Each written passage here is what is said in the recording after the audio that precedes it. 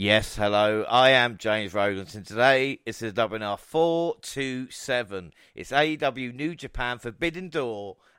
We are live, but I am not alone. I'm joined by the entire WNR podcast team. Up first, a woman who has vowed revenge after being upended in our AEW predictions last time out, but still by my side for every AEW and WWE pay-per-view. It's Jaxie. How you doing? Hello, what an exciting time to be live right now. We are definitely getting something that we did not see coming, and I am just definitely excited to be joining you with this episode of WNR. Yeah, well, it is huge. And like I said, we have got the entire team here today. And up next, it's our resident NXT and New Japan expert. And in all honesty, usually I'll make a joke about this, but we are all in a better position coming into this pay-per-view thanks to him. It is Monty. How's it going? Wow, what a lot of hype. Now, if I do a horrible job here, man, I hope I live up to that introduction. You do a really good job of hyping me up, man. Anyway, I'm happy to be here, of course. History-making show, a very, very big show for people like me who have been fans of New Japan for a long time and have been fan of AEW since the day one, and just to kind of see this happen, even with all the road bumps that we've hit along the road, which we will get to, it is nice to finally be able to kick down this forbidden door. So I'm ready to get into it. Before we go, obviously, the last person on our team, I just want to ask you, why is this, for anybody that might not know, such a big deal? You know, when it's two promotions with a joint pay-per-view. Can you just explain to maybe people that might not realise what a big deal this is? I believe because this is really the first time since like New Japan's working with, maybe if you want to say Impact, if you consider them big, but they never really did a joint show to my understanding like this. Even in WCW, they had big shows with New Japan and working in America, but again, not to this extent. And even when New Japan has been working with Ring of Honor over the years, they've had super shows, great shows, might I add, like Madison Square Garden that Jay White always references. That was a show with Ring of Honor. But it's never been to this scale with probably this many eyeballs on national television every week in this country. So it's just one of those things where when it comes to exposure for the brand of New Japan, especially with all the stuff that they're doing in America now and the tours that they're doing with Strong, it's just a very, very important time as New Japan continues to try to expand Western. I guess it would be Western for them. So, yeah. It's a big deal. We're all excited. But last, by no means least, for our last member, I will quote Marilyn Monroe, who did say, "Imperfection is beauty, madness is genius, and it's better to be absolutely ridiculous than absolutely boring." The WNR team's genius, it's Gina. How you doing? Wow, what a great entrance. Hey, team. I'm so happy with that entrance. Thank you so much. I'm excited to join the team again today for this. And I will be probably the one with the more noob answers, as I'm not the best with New Japan teams just yet. But I'll do my best to say from a noob perspective, I guess. Well, like I said, it's going to be great, and I'm pleased that everybody is here. And what a show we have for today. We will review Dynamite and Rampage, run through the card, and of course, get predictions for the Forbidden Door, all the latest news. But first, we catch up with the latest in Japan, because we have been catching up the last few AEW pay-per-views, and we last left it with the best of the Super Junior finals. And it basically was a rematch of the 2020 final as Hiromu Takahashi took on El Desperado, and we see Takahashi managing to get the win, and his best of Super Junior victories, his third in a row and fourth all time. Of course, that is both records. And elsewhere on the June 3rd card, it was another eventful night for Bullet Club, as we see Juice Robinson pull from a match. Kenta came back from injury, and they welcomed Impact X Division champ Ace Austin into the fold. Monty, what do you think of the best of the Super Juniors? Oh, yeah, it was awesome. You know, you had the showcase, like you mentioned, of Impact's Ace Austin. It's always a great showcase of their talent in the Super Junior division. some of the strongest wrestling. I think it's a great precursor for the G1, which is what New Japan is going into, which is a huge tournament where the most prominent faces on their roster battle it out for a shot at Wrestle Kingdom. Well, in this case, Hiromu and the other juniors battle it out for a shot at the current junior heavyweight champion, which is Taiji Ishimori. And like you said, Hiromu made history once again. Just one of the best Super Juniors of all time, like I said. And if you've been paying attention for a long time, Jushin Thunder Liger is literally the standard bearer of junior heavyweights. And as far as statistics go in the junior heavyweight division, Hiromu Takahashi has now got to the part where you can put his name right in that category of calling him the best Super Junior of all time in their company's promotion. And he has accolades that no other Super Junior in that division has. So he's just a big star, one of the best in the world. And overall, the seeing the many different promotions represented with Wheeler Yuta in Best of the Super Junior and all of these other great talents from other organizations like Impact in this tournament, it just shows what New Japan does really, really well with their tournaments, which is showcase the best wrestling around the world in each of their respective divisions. So this was just another awesome Best of the Super Junior, where, in my opinion, they've done a great job, like last year with El Desperado, expanding and building him up to where it seemed like he would have had a fair shot against someone like Hiromu, who's become the standard bearer of that division with Kushida left and stuff like that. So it's all types of narratives and stories, like you said, even with Ace Austin turning and becoming Bullet Club official. So they do such a beautiful job of weaving stuff together, and I thought this was another great example this year.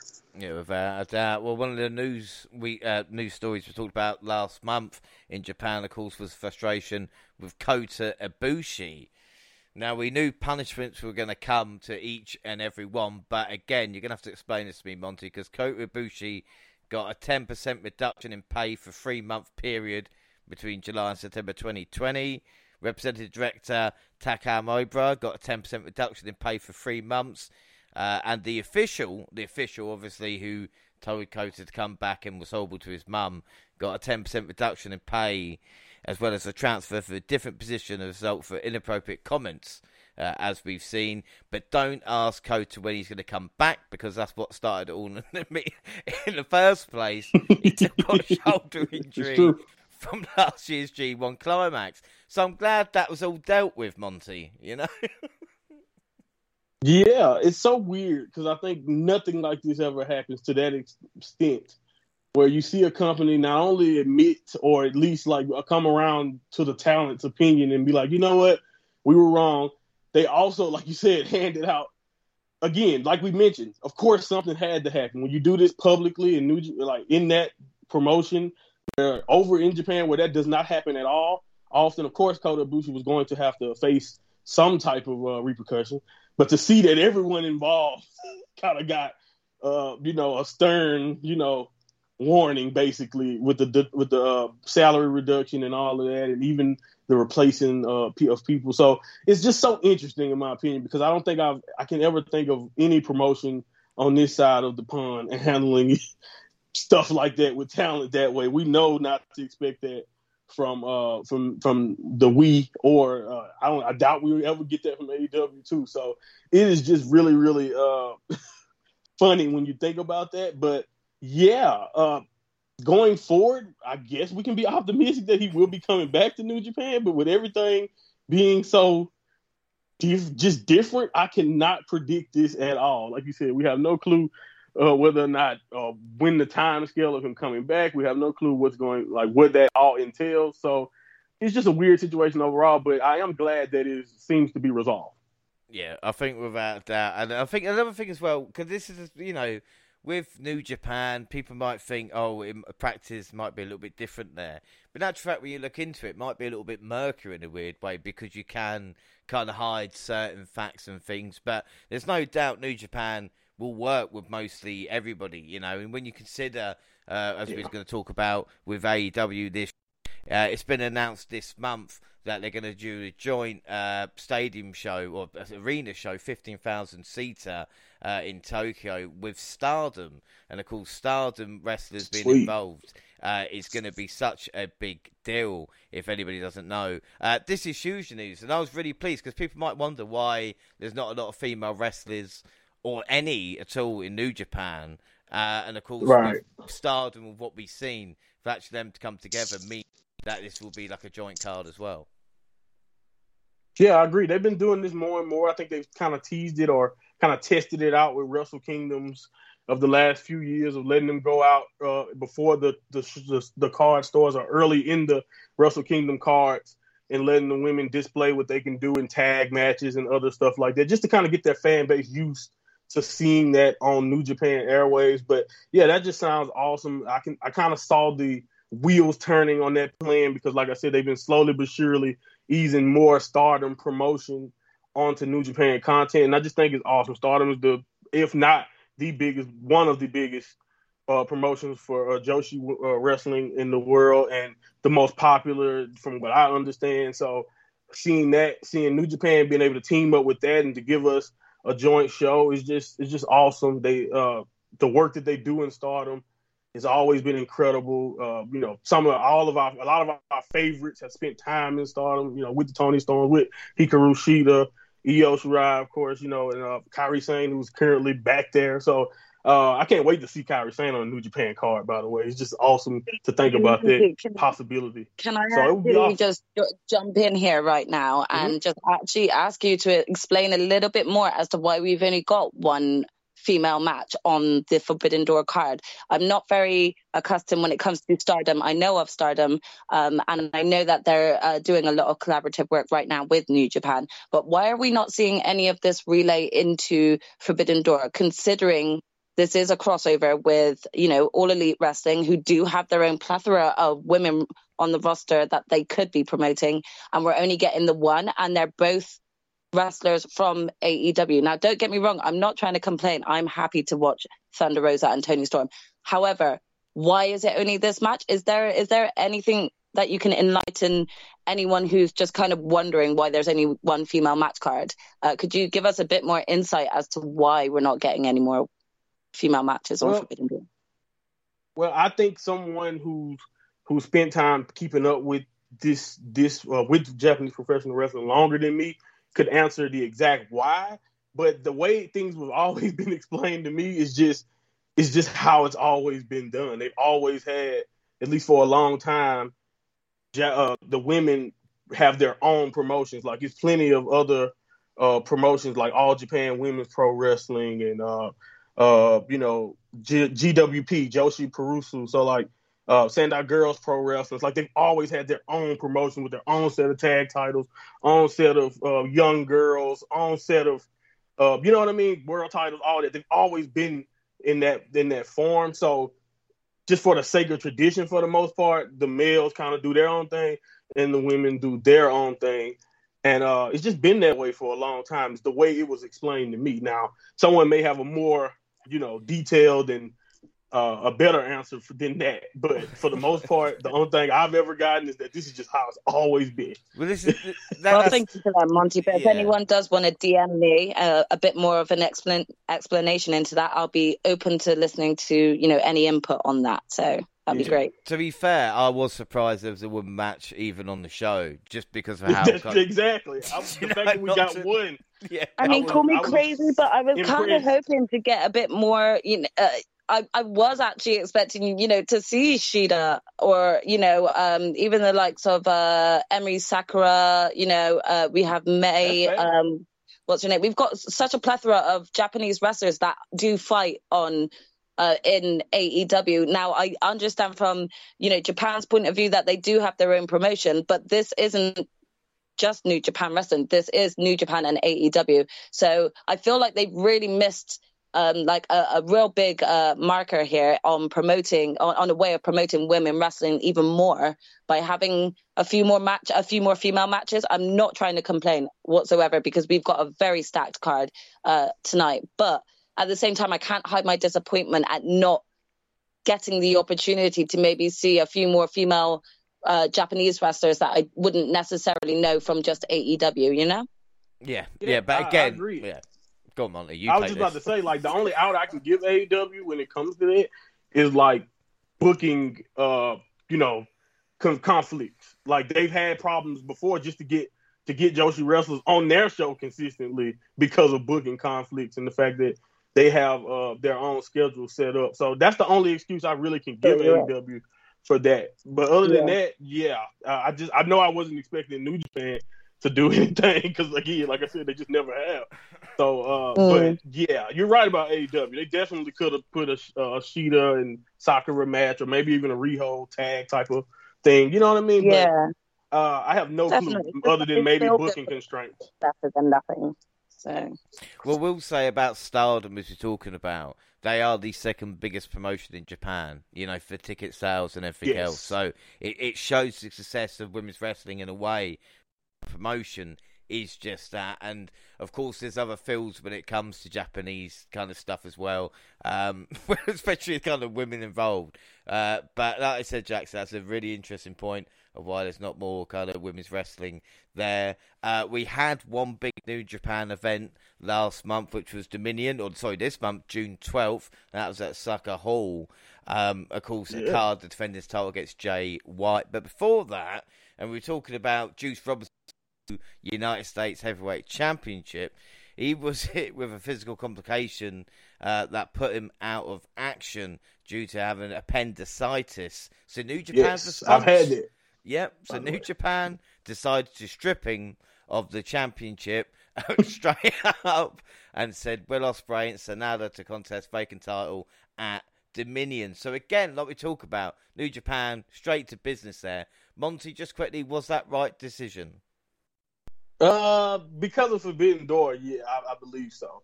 And I had appendicitis. It sucks. He's gonna have to take a little bit of time, especially depending on how severe it was. But what I will say is that the United States title has one of those reputations. Let's say it that way. It's been passed around a lot, and so it does suck to just add another notch on this belt, because like we were talking about this ourselves, James, about how it's kind of cursed, and this is just another continuation of that. Right on the second biggest show for New Japan of the year. You have a situation like this. It's just unfortunate. That's the only thing I really can think about it right now. Well, we'll get on to Dominion, because like I said, June 12th, we have Chris Charlton and Kevin Kelly. Now, I didn't know Chris Charlton at all until they started speaking Japanese and he's translating it, and I was like, no, fair play, mate. You've earned your money. That's what he does, right? He's awesome. Chris is awesome, man. I'm trying to tell you. I love him. I'm so very happy impressive. that he's I definitely was not expecting that out of him, so I was very impressed. Yeah. Well, the arena looked beautiful as well. There's something about, mate, I don't know if it's just Japanese, like agriculture, whatever it is, just kind of the way it's built there. First match, Aaron Henry, Francisco Kira, and TJP of United Empire defeating Master Wato, Rizuki Taguchi, and Hiroshi Tenzan. We had boxer Jesse Vargas and former wrestler Nakanishi here for some reason. I don't know what reason it was. But Nakanishi. Yeah. Just to have someone in their corner, too. That's the only thing I got for you. They just wanted someone in their corner.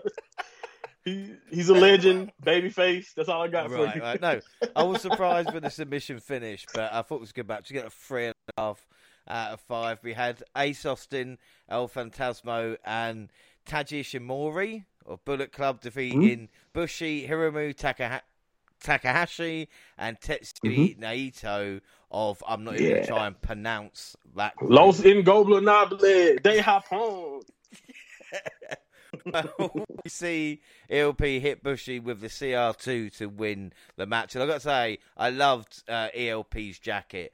For anybody that's not seen it, it's like Chris Jericho turned up by 50. It really He should have an awesome one tonight, by the way.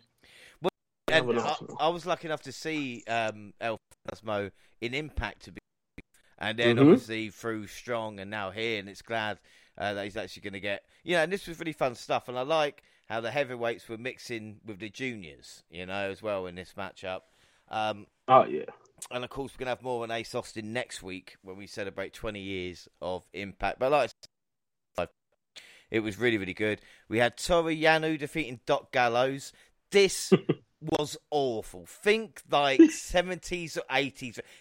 And I thought to myself there, can Doc Gallows actually work? You know?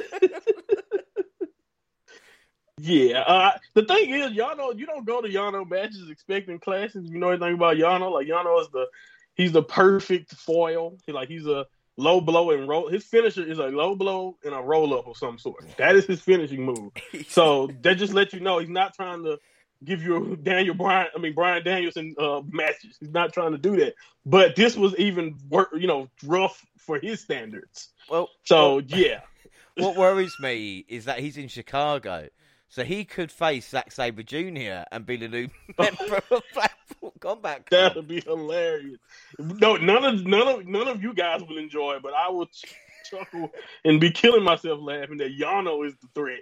Because Yano is not a threat. But anyway, he's great. I love Yano, but this is passable, like you said.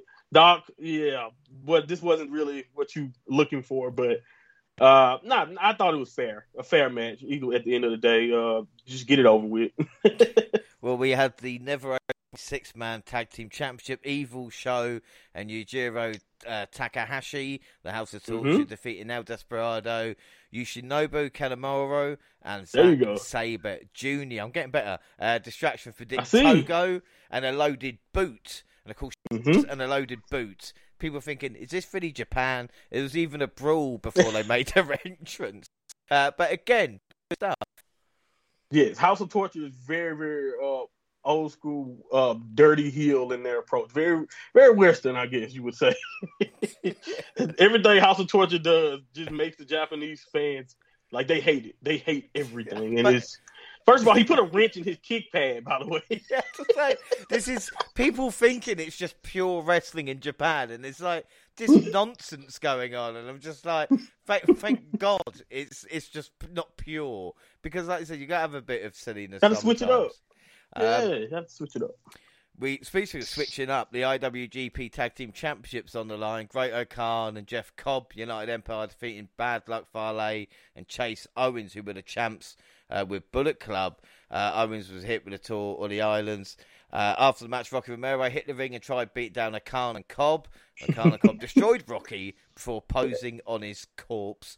So switched again then. I think that's, 3 or 4 times in the past month the titles have been changed? Yeah, this is, again, I didn't understand, other than the fact that they wanted the imagery of the Bullet Club taking over, I had no clue why they ever gave Chase and Fale the belts off O'Khan and Cobb, who were obviously heading towards something with FTR here. And I was just happy that they won their belts back, because I thought they never should have lost them.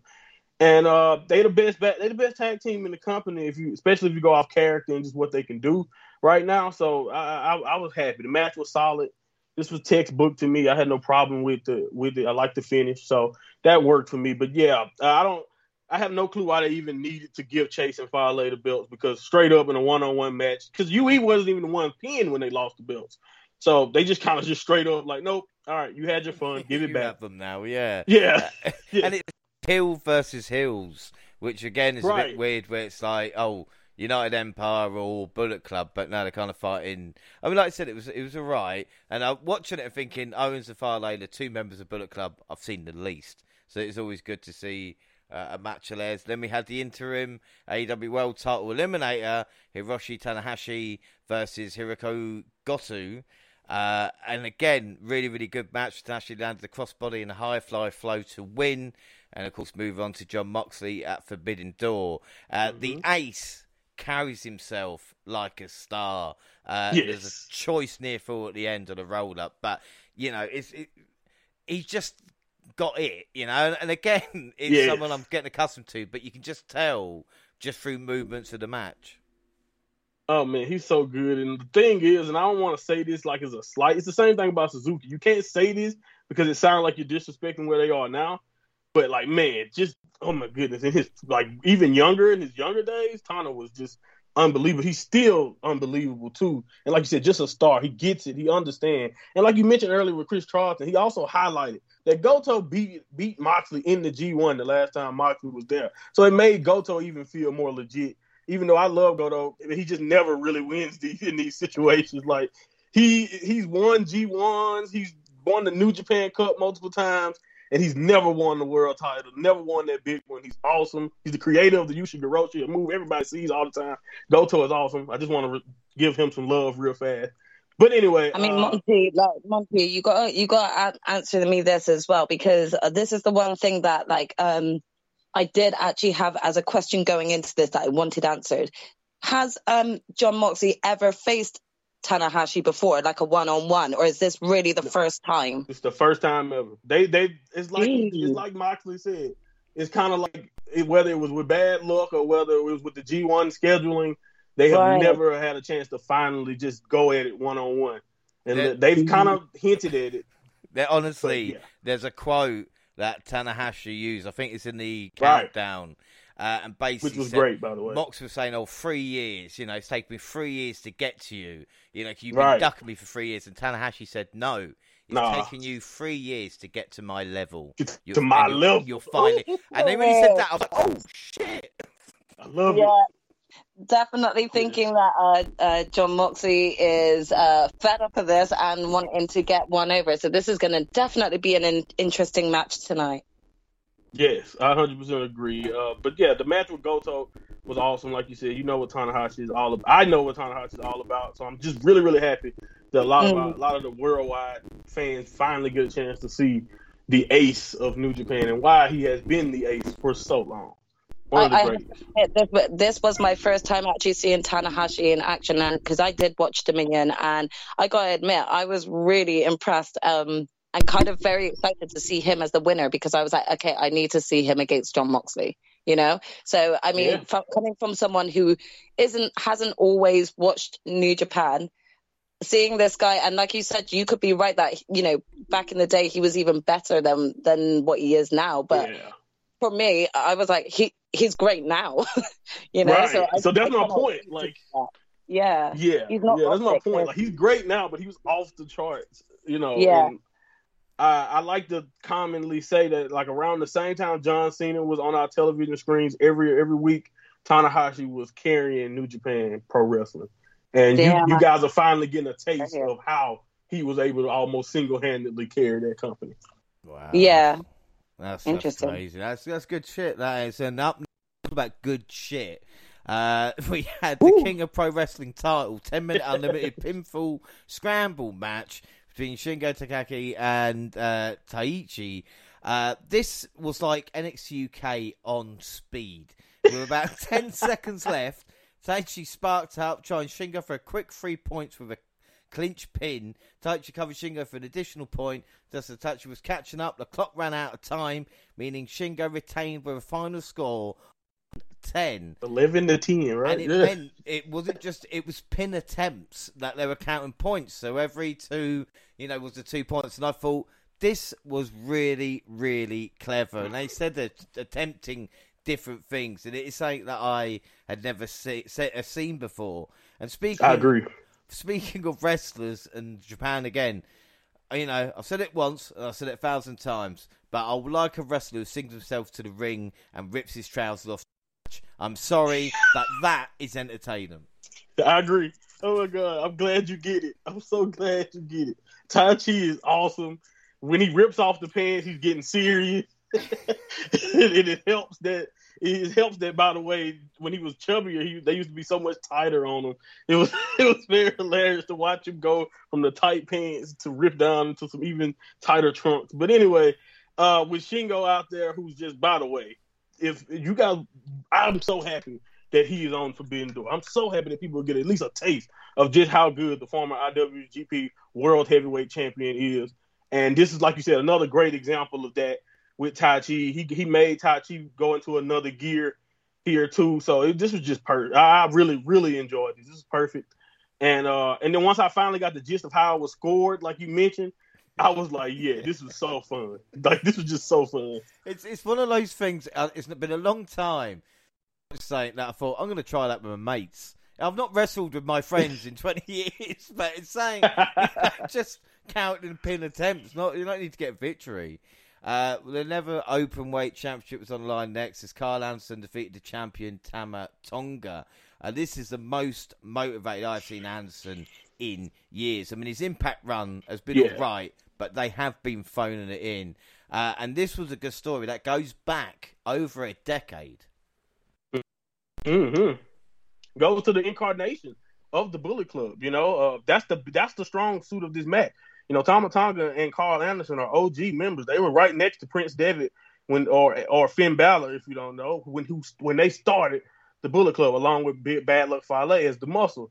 So the story that they've been telling as the Bullet Club basically kicked Tama Tonga out, and you know, Tama Tonga and his basically ever since the first time since he was a young lion, pretty much, that Tama Tonga has been running around as babyface now. So it's really, really different to see him, but the storytelling here really went hand in hand with the action. And it probably wasn't perfect, but the commentators, like you said, Chris Charlton and Kevin Kelly, I think sold the story really, really well. And I thought the competitors really compelled me into this story too. Carl was just a foil all throughout the match. And then, and I thought Thomas showed really great fighting spirit here.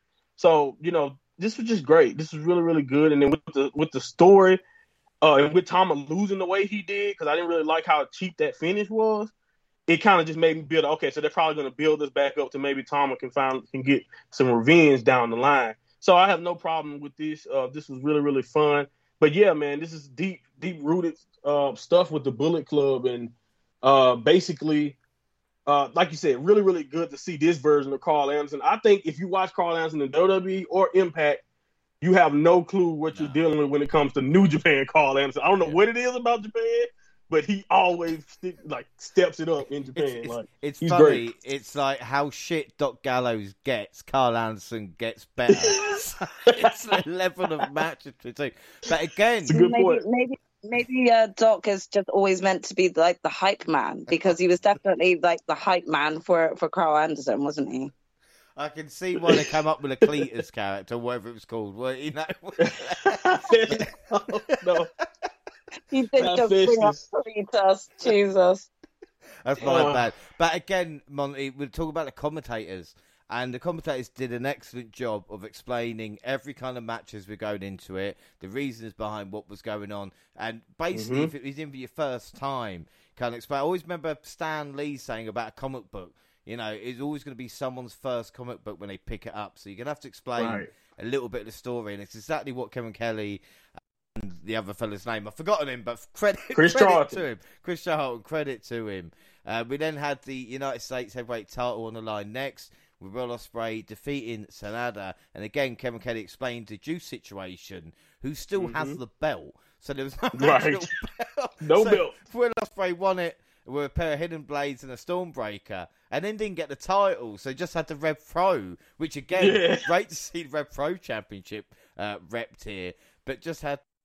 I've not seen a lot of Sanada, but these two meshed perfectly. But again, this has been injury and supposed to happen quite a while ago. Yeah, this is something that I think if you kind of looked at how they were booking the New Japan Cup, we were probably going to get this match right after that if Sanada don't get hurt there, and then, Ospreay's injury history didn't start to extend right after that too. So, everybody involved with the U.S. title right now, New Japan is having tough luck when it comes to that. But Sanada is awesome, one of the smoothest wrestlers in the ring, another member of Los Ingobernables de Japón. And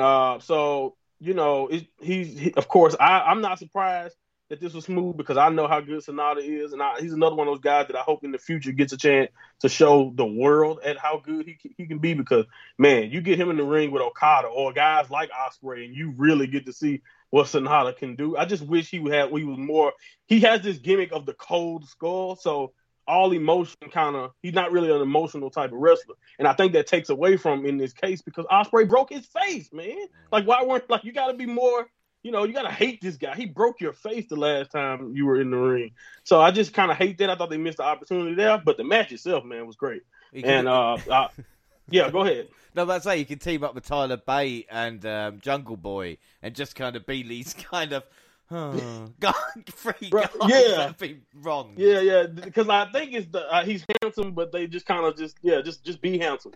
Don't do anything. Don't smile. Don't just Be handsome. Sonata's awesome though, but this is great for Ospreay to get this because like I figured this was gonna happen. So I thought it was the next logical step. But yeah, the U.S. title, man, was such a mess that was the first time I think in a while that they had in New Japan they've had to just directly acknowledge that the title is a mess right now. The title. Look, that's how the title's not even here. Yeah, good point. Well, I tell you, one title was the IWGP World Heavyweight Championship, which was defended in the main event with Kazuchika. I always get his fucking name wrong. Kazuchika. How do you actually? Kazuchika. I don't even know if I can There you say go. It. Kazuchika Okada. I can say this one. Jay White. There you go. The thing that I really liked about this match is, yes, it went 35-40 minutes, long. But Jay White had this gleam in his eyes from the very beginning he came out. And, thanks to Strong and Impact, I've seen a ton of them this year. And I've been really, really thankful. And, I think with Okada, for a guy, it's like you've had so many 6-star matches. When I don't see him performing at that level, I think, is he a little bit off today? Is he Is he selling, or is it the character? Whatever it was. There were so many good things. I love the holding of the wrist. When you drop your opponent and you keep that grip, means you've got wrist control there. And a great closing sequence. And Jay White beat Okada clean. This was great stuff. What do you think about the match, Monty, before we talk about the Jay White giving MJF a run for his money in the promos afterwards? Right. Yeah, because that really made this even better to me. But this was crisp, like you said, smart pro wrestling, and just this was different. Like you mentioned, I've watched every time Jay White and Okada over the years have gotten a chance to go at it, especially in these big matches. And this was the first time, other than maybe a few seconds with some well-timed help from Gato, that Jay, like you said, not only won this match, but kind of dominated this match with Okada for the most part. And it just made me proud to just kind of see him work now. Because like you said, he's just in a different, he's always been good, but now it's just like he's in that mood where you can kind of see a wrestler start to be like a master of their craft. And I think, especially in heel work, when it comes to being the foil of Okada. And Okada is the boss at the end of each level. He's that final boss character that, we know Michael Satomura, symbolizes in NXT UK. Well, I don't know anybody who symbolized that more than Okada with the run he's been on over the years. Basically, since he came into New Japan in 2012. This whole decade, he's been dominant. So to see him lose a match like that, and Jay White never really kind of even seemed like he was on the edge of losing it, this was completely different, and I just loved it. I just love to see that progression. And at the end of the night, before to lead us right into the promo, the crowd even had to kind of come around and be like, "Yeah, no, you did great, Jay." You know what I'm saying? Like they even had to give him props because he executed it that well. So I could watch them go forever. In all honesty. Well, without doubt. And then afterwards, Jay White got the microphone and Monty, it was just money, wasn't it? Really, perfect. He even explained something, and during the match, he was telling the fans to speak. And if in New Japan crowd right now still have restrictions on what they can do. They can clap, but they can't chant. They can't do anything because they're really buckling down on COVID over there. So they can't do that. And I thought Jay White was just being a good heel by toying with him and saying, you can't make, come on, say something, just say something. And then at the end, he's just heckling them quite a lot. Right, but he explained that he was saying many, many years ago, his last night as a young lion, he told them in Osaka there that, that they were like his family. So he was frustrated that they weren't making noise for his big moment. So, and then he kind of got some of them to start breaking the rules, because he kind of made them all feel like, what, you did do that. You have been here from the start. We have watched you grow from that young lion, Jay White, to where he is now. And then, like you said, when he got backstage and just explained why he is the creator of AEW, basically, it's just chef's kiss, man. It's chef's just kiss. The can't do it justice. And I don't know if it's because of the swearing, but when you put that's true too. A fuck in there or something, there's so much more impact. It's kind of jarring because you don't hear that anywhere else. And it's Jay White going, I'm the fucking man. You go, yes, you are. I believe you. I agree. Like that was one of the big things when I first started to get into it, was like, that made me want to seek out the comments. Because at first, when I was watching New Japan, they didn't subtitle the comments immediately. You had either a couple days delay, sometime a week, depending on what it was, many years ago. Now they've done a great job of getting subtitles for the Japanese wrestlers. But I've always been able to hear what some of the foreigners were saying because they weren't speaking Japanese. They were speaking English for the most part. So, you know, when you get when you get a chance to hear the people speaking English, and they get to cuss and they get to do like all of that stuff that we're not used to seeing in other promos, it does add an element of realism that I think other companies just don't have it because they're not, you know, they're on television. They can't do stuff like that all the time without bleeping it out. But yeah, it does add that element. It's a Shane Douglas thing of give me the fucking mic, and all of a sudden, you're like, oh, wait a minute, like, you know. Okay, he got something to say, right? But like I said, excellent stuff. But there was a big announcement as well, the G1 Climax. Monty, you did touch on that. The lineup quickly is Okada, Tamatonga, Hiroshi Tanahashi, Tom Lawyer, of course, coming from New Japan Strong. Jonah, so fucking pleased that he is going to be in there.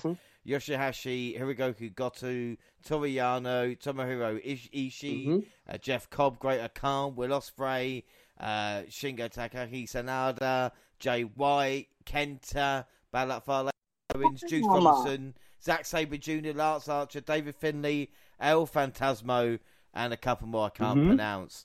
And this is all. Damn, I'm gonna have to watch this. What the hell? That lineup sounds so fucking peak. So Monty, explain it. 4 blocks of 7. Yes, 4 blocks of 7. Yeah, we're doing 4 blocks of 7 this year.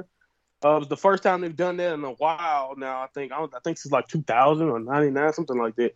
But yeah, biggest tournament of the year for New Japan. They bring around all the best wrestlers they can get around the world, and they work it round robin. We'll see who at the top of each block will end up meeting everybody at each block, like A and B.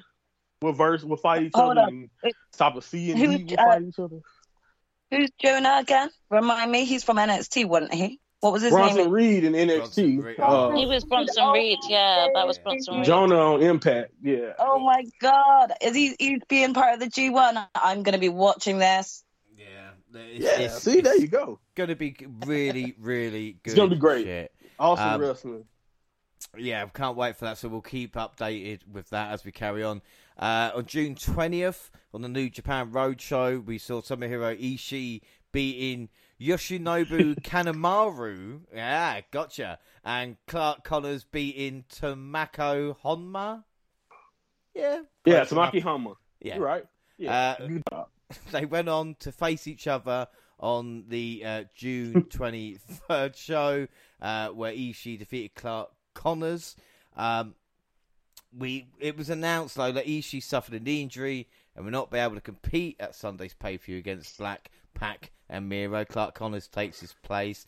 This is not a bad match, but Ishii was injured going into this. And Monty, I'm going to ask you a question: was he forced to work? I don't know about forced. First of all, it's definitely a possibility. Let me start off saying that, but I don't know about forced.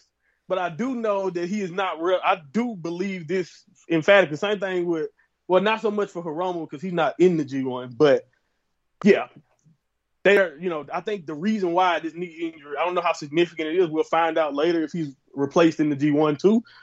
Maybe it's more significant than I thought. But if he's still going to be fighting in the G1, then they're definitely just trying to, you know, they want him ready for the G1, not for just some 4-way match. Yeah. For a title that they probably don't think he'll win anyway. So. Well, yeah. The big news on the same show in the main event, Taiji Ishimori, the Bullet Club man, successfully defended the IWGP Junior Heavyweight Championship against Hiromu Takahashi. Now, this could have been a match on Dominion, but they decided to make its own show and main event it, which again, really, really liked about it. Really fun match. But my favourite, you know where I'm going with this, man, Kushida. Fucking Kushida, our man from NXT, you know? He returned, took the mic, announced he signed with New Japan forever. For life. he said, I'm not going anywhere. He's in days for the promotion. Kushida, I fucking loved it. And I'm actually going to see him in, like I said, the junior heavyweight division, which is just going to be a pleasure to watch. Yes, it's going to be awesome. I'm so happy that he's back home. we called Tanahashi the ace of New Japan. The only other person I've ever even seen them refer to as an ace was Kushida as the ace of the junior heavyweights, because he was literally kind of in the same boat kind of in this past decade of just having awesome junior heavyweight matches with everyone from around the world. I could go down the list, runs on forever for all the awesome stuff that Kushida did in New Japan his first run. So I cannot wait to see what happens, but I will warn you now, and I will warn everybody. Kushida said that when he left, one of the reasons why he left New Japan was because they would not switch his character. He wanted to try something different. He has been emphatic that now that he's back, that is no longer the case. I want to come back and do this and do that. I want to let you know right now, wrestlers lie. I'll just do the same shit for 9 years. I've got no problem. No, but like so I said, just let you know. But this is going to be great either way. What an exciting time for New Japan. Like I said, they're getting the crossover appeal, obviously, with AEW here tonight. But as I said, with Dominion, and they've been smashing it at this moment in time. And again, I'm not one that watches every single event, but, with Dominion, I'm watching this entirety. Obviously, it's almost impossible to watch everything. I mean, main event matches, other matches that kind of tickle me interest and stuff like that. Right. And also, we'll say New Japan, which has been banging out the episodes, coming up to the 100th episode in a couple of weeks. Can't wait. We had Fred Rosser win the strong openweight title, beating Filthy Tom Lawler.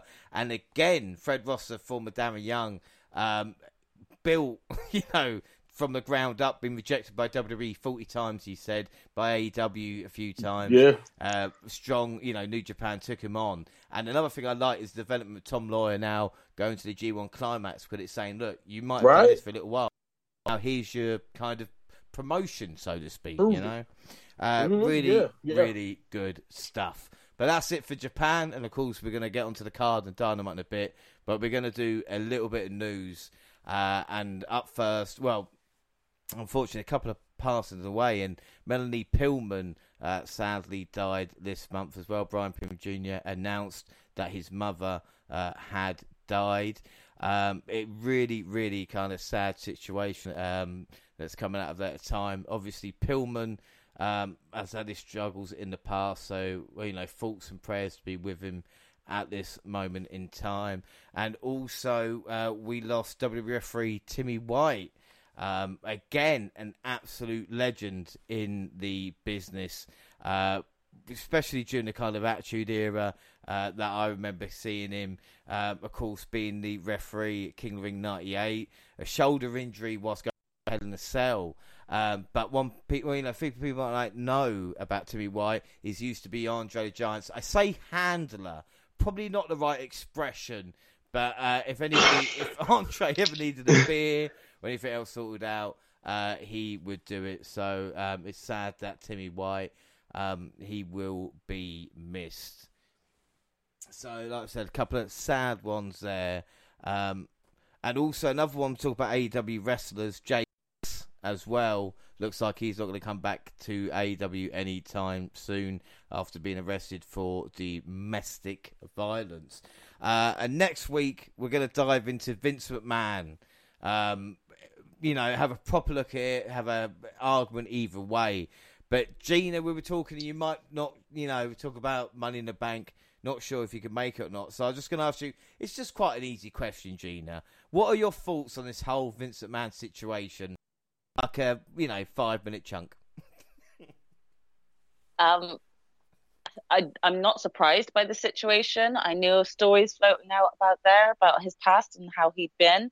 So it's not surprising or shocking to me. What surprised and shocked me is him turning up on both Raw and SmackDown as if to rub it into people's faces. I don't know. I think that was in bad taste. Wasn't for me. I didn't watch Raw or SmackDown live, but when I watched it back, I had to fast forward it because I couldn't even stomach looking at him, if I'm truly honest. So yeah, for me, I just kind of felt like that was a dick move, and that was Vince McMahon basically saying, fuck you, fuck everyone, and all these allegations coming out. In my eyes, yeah, it was disrespectful with what's going on, and I just think that it's best that he's stepping away. I think he should stay that way. In other words, fully step down. I wouldn't be surprised if this gets hushed up really quickly either, because Vince is, what do they call those type of people, like a mogul or something, where they're really high up in power. So I'm sure it's going to kind of get swept, or stories at least will get swept under the rug. It won't be as publicized like the Johnny and Amber situation. So I just think I would like to see him less and hear about him less. I just have no interest in him. So that's my thought. About that, so we're going to go into a bit more detail next week. But it looks like John Laurinaitis at this moment is the fall guy for it. But again, the sad thing is that we can all say none of us are surprised. You look at the history of WWF for the past 30 years, and I'm talking about, before the steroid trial with Pat Patterson, and the rumours about that, with other things involved as well. So it's like it's a delicate situation, but Vince to come out of Raw and SmackDown is kind of, I think I know how he's going to play it. So it'll be interesting. Like I said, I hope passing the power over to Steph is not just a move to show, oh look, I've done it, but yet he's still in charge of everything else, Yeah, that's the thing. Sure. And so far, okay. Yeah, I was about to say, like, so far, I honestly think that right now, as long as it's still an investigation, or as long as it's still like up in the air, he will continue to be involved. Maybe down the line, or maybe if we find out new information, something can actually change. But as far as I'm here, as long as he himself paid for it himself, then I don't necessarily know anything the board can actually do. Now, if he used company funds or whatever, then yeah, they may have something to actually be able to get him out of there. I'm assuming it obviously isn't that easy to prove either way, because we haven't heard anything yet. So I don't know. We'll see what happens. But yeah, tough, really, really weird situation. And we can get into it more as more comes out.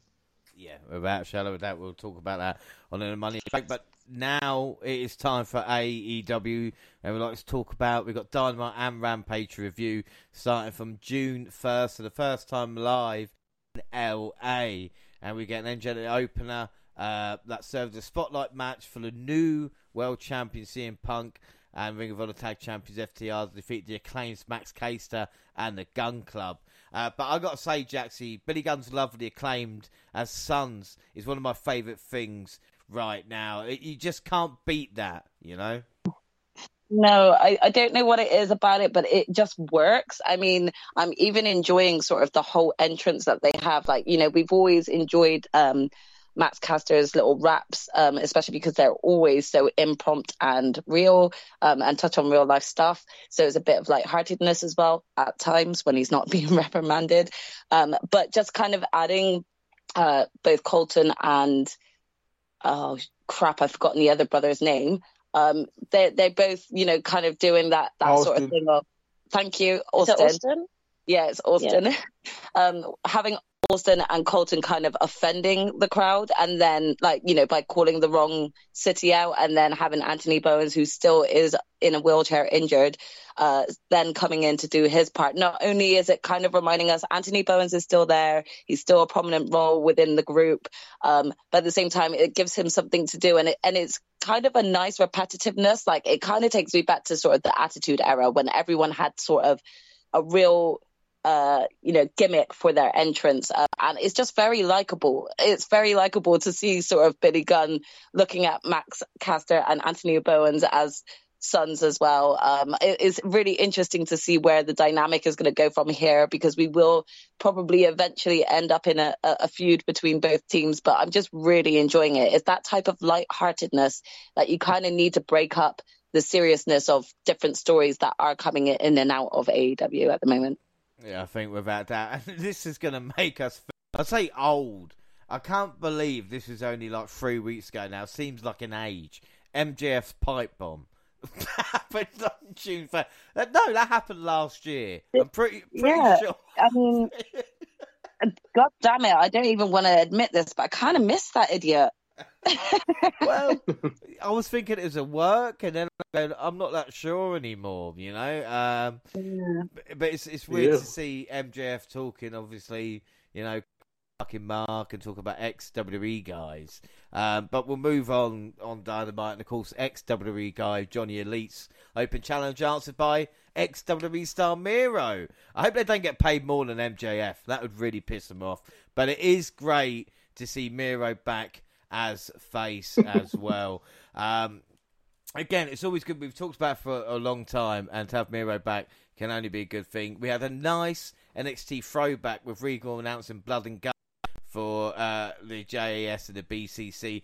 But Monty, did you think Regal didn't really mean it? You know, he wanted to say War Games, didn't he? That's what he wanted. Yeah, I think it's a force of habit, right? Just to be like War Game. I don't know, man. It definitely don't compare to the old chant, but it was definitely nice. It's like, so they did watch NXT. Well, and I tell you what, you could tell Jericho's a wizard because they pulled the hair versus hair back, I think, didn't they? With Ortiz, but of course we've got that coming up as well. Then we had AEW World Tag Team Champions Jungle Boy and Luchasaurus partnering with Christian, Darby Allin and Matt Hardy to battle the Bucks, Red Dragon, O'Reilly and Fish, and Hikuleu, and Bucks got the pin on Jungle Boy. Hikuleu bumped off the top rope to the floor where he landed on his head, but quickly shook it off for the next spot. To be young again, eh? To be able to land.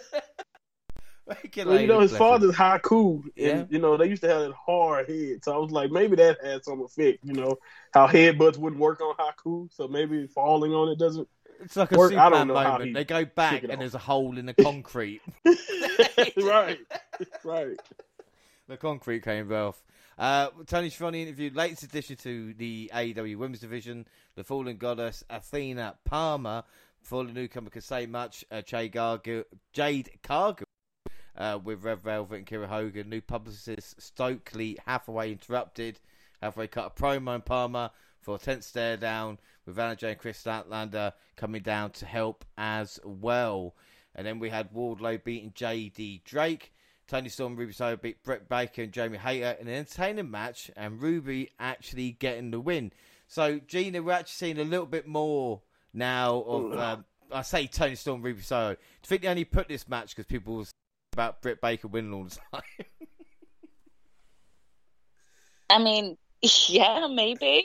It just kind of felt, again, a bit random. This is the issue that AEW have with the female division at the moment. Sometimes these matches are just so impromptu and it just doesn't make sense. And it would be so good. They've got such a great roster there to build storylines and put some things in there. They have been trying with both Ruby and Tony, but to be honest, they've slightly kind of buried them already, just with the storylines that they have put them in. And I get it; they should have been elevated. They're not really going to start at the bottom of the chain because of who they are, and they're well known and they're great wrestlers. But it sucks when there's not a cemented storyline in place for them. That's kind of relegated them to feel a bit irrelevant. So yeah, to be honest, I'll explain more when we go through the match card, but I am probably the least excited for this women's match, even though it's the only female match on the card, because of the lack of build to it in my eyes. I'm not as excited for it. So yeah, I do think that they put this match in place just to, you know, give some wins out there, because there have been some hard losses already taken, but what they're going to do with them going forward, like what's going to happen in this match, again, is going to kind of go back to my saying of they're kind of throwing them under the bus a little bit, if that makes sense. Yeah, it's interesting. There is time on Dynamite, but it just seems to be in the same position. And another annoying thing as well, and if you notice it once, you always notice it, it's like all the women's segments are put together. So you got like kind of Jay Cargill promo, women's match, and then another promo usually. Their matches in the same spot, by the way, too. Yes, all like the time. Usually like right event. Before the main event or whatever. Yeah, it's the same spot. Definitely. And it's always, you know, they have to put them all in the same part where everyone, it's like everyone comes out for the save, one after the other. A face is getting beat up in the ring, so then a face comes out to make the save, but then another heel comes out to like beat up that heel, but then another face comes out, and it's just like a kind of recurring cycle. And it's like, Tony, you got all these hours to play with. Start putting some more women's matches in there and spread it out, because otherwise it's going to become a thing and you're going to start pissing off some like dedicated fans. You've got really great talent across your women's roster. Just give them time. And then the main event was Moxley versus Daniel Garcia. And then you're thinking, well, the main event's not that strong. I know it's Mox, don't get me wrong, but with Garcia, that could be anywhere on a card. Why don't you change it up a little bit and put women's to either the main event or the opening, or something a little bit different? Of course, Moxley won this one and added his name to Blood and Guts. Then Rampage, June 3rd. We had Young Bucks versus Lucha Brothers. And the finish came with Matt pulled off the mask of Penta. Super comparted to both Lucha Brothers. And the Bucks finished Phoenix with a BT trigger.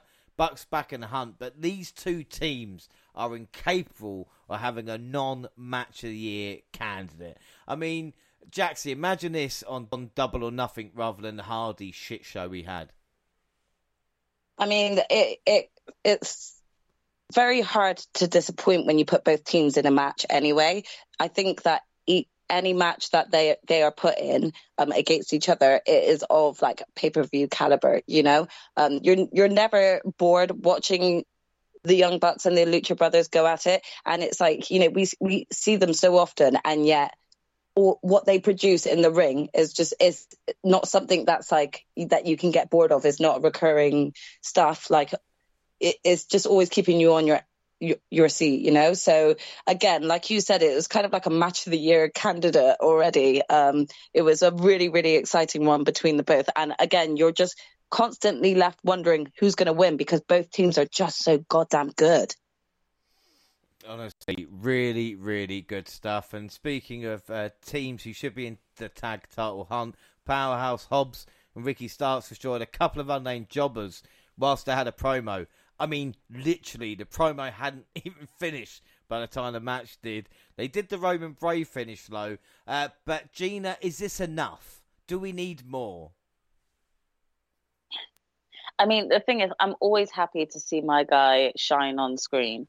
But again, they don't give them enough time. Right now, we get the kind of tag team of Hobbs and Starks predominantly shown on Rampage, which is only a 1 hour slot. And it's like we have to get their promos merged in with their matches to the point where their promo overwent their match, you know? And it was just a bit like, as much as I love seeing my man, if you don't have the time for him this week, then don't bother to put that on, because you could just extend another storyline that you've rushed through and give that the extra time. Then maybe dedicate some time the week after to Hobbs and Stark's story to keep it going. Either that, or just hurry up and buy a second goddamn hour slot, because it's getting a bit ridiculous where Rampage is so good.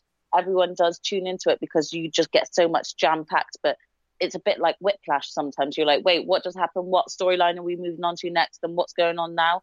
Don't get me wrong. I'm so happy that there are multiple storylines going on for all these different teams and singles. So it's not necessarily all having to be centered around a title picker, but we need the time to let those storylines like sit in with us so that we can retain what's happening week after week, rather than saying, oh, wait, who was Dark Order's 10 beefing with last week? Or do you know what I mean? So it's one of those things where it's like you need to invest in another hour for Rampage, or you need to kind of pick and choose time slots on and which shows you're going to show people on to give more time to cement stories. Yeah, I think without doubt, I think this is a problem that we've seen. You know, it's like even people that go see Rampage are surprised after when they go see like a fireworks display that there's not a bell sounding right after, because like literally with Rampage, it's like fireworks, bell sounds, right, you're in the match, quick, get the match done, because we've got so much more. There's no point having 4 matches on an hour show when it can't even breathe. But again, like I said, they're talented, but it's just not enough time invested. We then see Stokely Hathaway was confident that Kira Hogan would whip Athena's ass, Unfortunately, she didn't. But I tell you something, Athena had a really cool jacket. But Monty, I will ask you, because I know you were a massive Ember Moon fan. Athena hit the Eclipse, or whatever it is to be called.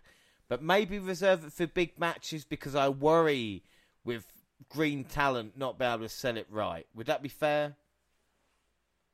Yeah, I mean, it could definitely go wrong. I think that's a fair thought process. Honestly, the thing is about the Eclipse is always such a sight to see.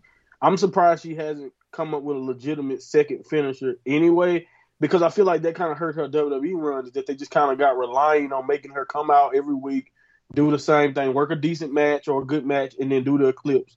So for the looks, and then all right, that's it. You know what I'm saying? Like, you would want her to be more than just that awesome finishing move. And you're right about the safety. If they're not used to taking it, you might want to ease them into being ready to take that spot, because it can go wrong.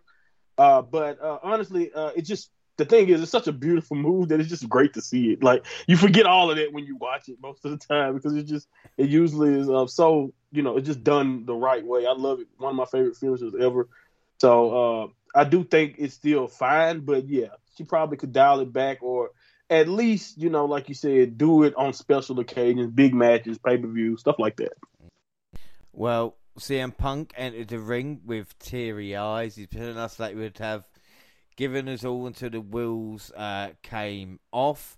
And that's what happened. Punk delivered good news and bad news. He is injured, which is good news. No, it's not. And he will require surgery. However, there's only one bump in the road. Punk will return to prove he is best in the world.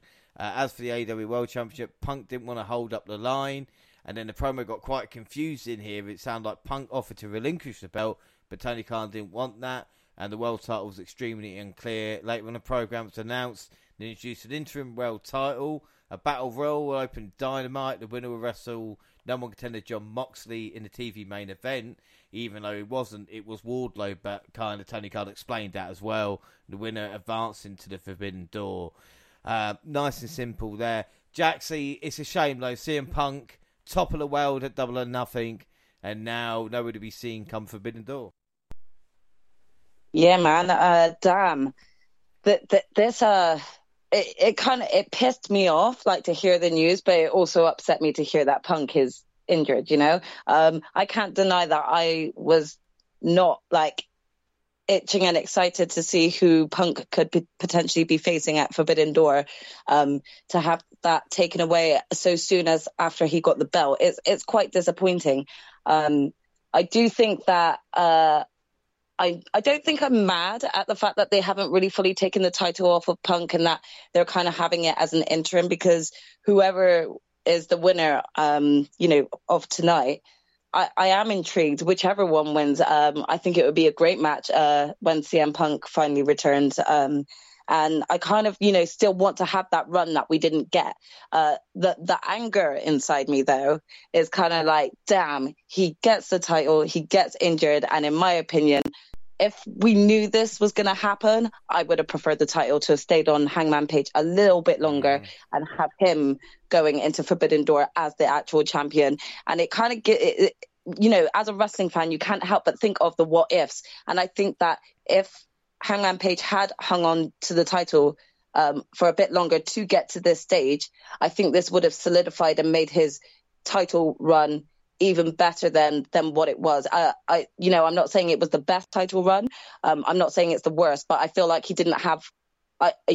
Could have had longer, maybe should have had longer. So there's a part of me that is a little bit gutted with how things have played out now, that the title was actually taken off of him in the first place. Yeah. No, I think about that. I think there's a lot of frustration everywhere, especially even more so than with CM Punk. Because when people say, "Oh, you didn't hit that move, you're a bit broken down," and then to get injured, it's not help. And with Tony Khan, it's it sounds like the interim title. He's trying to buddy up with like Dana White. He's going to Dana like, "Hey Dana, I got interim champions like you have in UFC. You were mates, didn't we?" And Dana's just like, "Yeah, all right, buddy." Yeah. But again, it would be interesting to see. The TNT Championship was on the line. The main event with Scorpio Sky beating Dante and Martin with a TKO. And then June 8th, we had Dynamite. And who would challenge Moxley? Well, we had a battle royal, a casino Battle Royale to determine Moxley's opponent kicked off. Darby Allin, Daniel Garcia, Murdoch, Madman Lance Arch, Eddie Kingston, and Tony Nese kicked off the match. Then Ricky Starks, Jake Hager, Ray Phoenix, Swerve Strickland, and Keith Lee arrived on the scene next.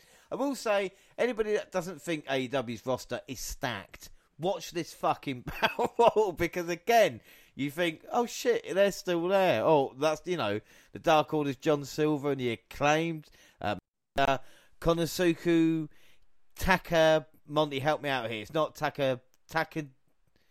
Takeshita. I will not say that wrong. Takeshita. I'm not going to. And the Gun Club entered after already having a countdown. Yeah, the countdown happened. They stopped and they started again. Dante Martin, Willie Utah, Powerhouse of Red Dragon. Round off the 4 card theme suits, and Andrade returned after a couple of months off, entering as the Joker. Swerve eliminated Lee. Utah eliminated Hobbs. Andrade, Utah, Phoenix, O'Reilly, final 4, with Kyle got the big win, eliminating Wheeler Utah.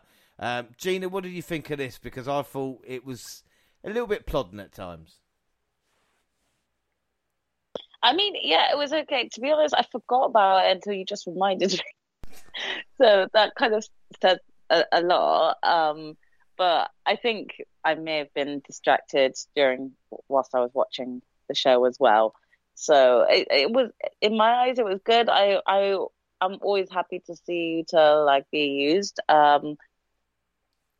Yeah, I don't really have any other comments. Why didn't they have Ricky Starks win? Why'd go Kyle O'Reilly? Surely he's had enough opportunities, I mean, yeah, literally, it should have been Ricky. No, I'm joking. It was nice because they were touching on certain, storylines that have been playing out, with the whole Swerve and Keith Lee, with Hobbs and everyone. So you do get their little bits in between, but it was no big deal to me, and I was happy with the outcome. So I was like, okay, come on, bring on the main event now. So. Well, I'm going to start hashtag justice for Starks, right? It's just too much at this moment in time. I'm going to get T-shirts printed. Well, and Tony Khan's going, do we want to show people more Ricky Starks? No. I tell you what they want, another AEW title belt. That's what came. Good point. AEW All-Atlantic Championship. Cole's talking about the success in the United Kingdom. Where? Maybe on ITV, but I've not seen them. Jackson, Gene, have you seen these guys? Please inform me, guys, because I don't know. So, yes. How big is AEW? Seriously. It's not. The reason why is it's on ITV. Is it because of Pop? It's on, in America, you've got the kind of traditional, 4 or 5 channels, NBC, ABC, whatever it is. We've got BBC and ITV over here with kind of 4 terrestrial channels, as it was, not really anymore, but it's so people can see Rampage and Dynamite, probably about 11 o'clock or 10 o'clock, 11 o'clock at night, probably on a Wednesday or a Thursday. And that would get more viewers, so that would probably get 150,000 people compared to Raw and SmackDown, which is on BT Sport, which is what you have to pay for, and that would be live as well. So AEW is saying there's more people who watch their product than WWE, which, again, I'm not going to start an argument, but... AEW not going to fact check that one. Haven't been over here, and again they've got a nice United Kingdom flag on the belt, but it's not enough. It's like the women's division; it's not enough. But my thing was Japan is on the Pacific. That was always my thing. This the thing that confused me. We just go the Pacific Ocean don't matter. I guess Indian, the other oceans. Okay, we're just gonna leave it there. That's fine. You think Tony's gonna bring out? I don't think they probably thought this through, did they? Yeah, Tony Khan's got different seas of championship belts that he's gonna use. The Arctic Championship, the Red North Sea Pole title. Yes, yeah. That's what it's gonna be. Yeah, we're gonna go there. In all honesty, though, back to being serious. Second, the the title had qualifying matches, and we started off with Pac battling Buddy Murphy's. Now, I know I've said this. This is a match I wanted, so I'm glad people are listening to this, and I was pleased for another tournament. But again, AEW haven't done a show in the UK. TNA sold out in the UK. So AEW should be fine, but times have changed a little bit. Again, this was a really fun match with Pac getting the win. Someone said that this is the IC title belt of AEW. Really? I'm hoping it's not going to be treated like the IC title belt. That's what I was like. Well, because we know how well the TNT title was being treated. Like yeah, what is the TNT title? Like, what is... Honestly, I don't know. I don't think we should compare belts, really. It just doesn't really work. No, I don't understand. But Excalibur revealed that Penta will battle Black in the opposite side of the tournament, ensuring a feud for the two faction continues. Trent Barrett has spoken his disappointment not having his friends by his side on National Best Friend Day for issuing a challenge to FTR on behalf of him and tag partner Rocky Romero. Ring of Honor Tag Champions hit the ring, admitted that they did not beat Roppongi Vice. Before the promo go any further, Will Ospreay made his first AEW appearance, providing a distraction that allowed associates Carl Fletcher and Mark Davis to attack Beretta. The heels laid out, Beretta stood tall, and then the show transitioned from the hard-hitting showdown between the former world champion Hangman Adam Page and New Japan's David Finlay. Second generation star Finlay took off an ugly landing from Tope Suicida, but not the buckshot lariat. So thoughts on this? First off, Gina seeing Will Ospreay in AEW has got to be a big thing. And what did you think of David Finlay, of course, Fit Finlay's son, wrestler Adam Page? I will say Page having a sip of a fan's beer is why I love him. It's just such a cool moment during this match. Definitely cool. It was my first time seeing Will Ospreay, to be honest. I think I'd seen him once, but I totally had forgotten who he was. So it was enlightening for me to see him. I was pretty impressed, I'm not going to lie. I quite liked him after seeing that match. So it made me more interested in seeing him again and seeing the build up to Forbidden Door. So I definitely enjoyed the match. And like you said, just seeing Hangman like that is always fun to see, because that's what we're used to with Hangman. He used to do that a lot in the early days of AEW. And it was really fun when he interacted with the fans, taking their beers and having a drink. So it kind of felt like a kick back to old times as well. I think we're that. And then Page challenged Kazuchika Okada for the IWGP Championship, only to be interrupted by Adam Cole. Cole said he should really want to challenge Okada, call himself the new franchise player. And again, it's what we want. Page versus Cole. That's what everybody wants. I was like, wow. What the hell did Adam Cole do to think that he should challenge Okada? That's the only thing that confused me about it. I know the Owen Hart thing. I guess they're just supposed to erase losing to Adam Page all that time, I guess. That's the only thing I thought. But maybe Adam Cole thinks opportunities are based on alphabetical order. So every time he's going, well, I've got an advantage. I have got an advantage. We see Wardlow expressing his desire to challenge for the TNT Championship. Dismayed by the title's treatment throughout the Sammy Guevara Scorpio Sky nonsense of the last couple of months. Sky sought to answer the challenge, but cooler heads and Dan Lambert prevailed. Thunder Rosa made yet another defense for AEW Women's Championship, battering Marina Shafir in the same spot every women's match is on. Roll-up win with Rosa retaining. Yep. I don't think that's happening. After the match, Tony Storm hit the ring to save Rosa from sneak attack at the hands of Shafir. That should be good. Jaxie, let him have it. Go on. I mean, I don't really know. There's no excitement, no build-up between Tony Storm and Thunder Rosa. And as far as I'm aware, they just keep coming out and saving one another. So why are these two fighting?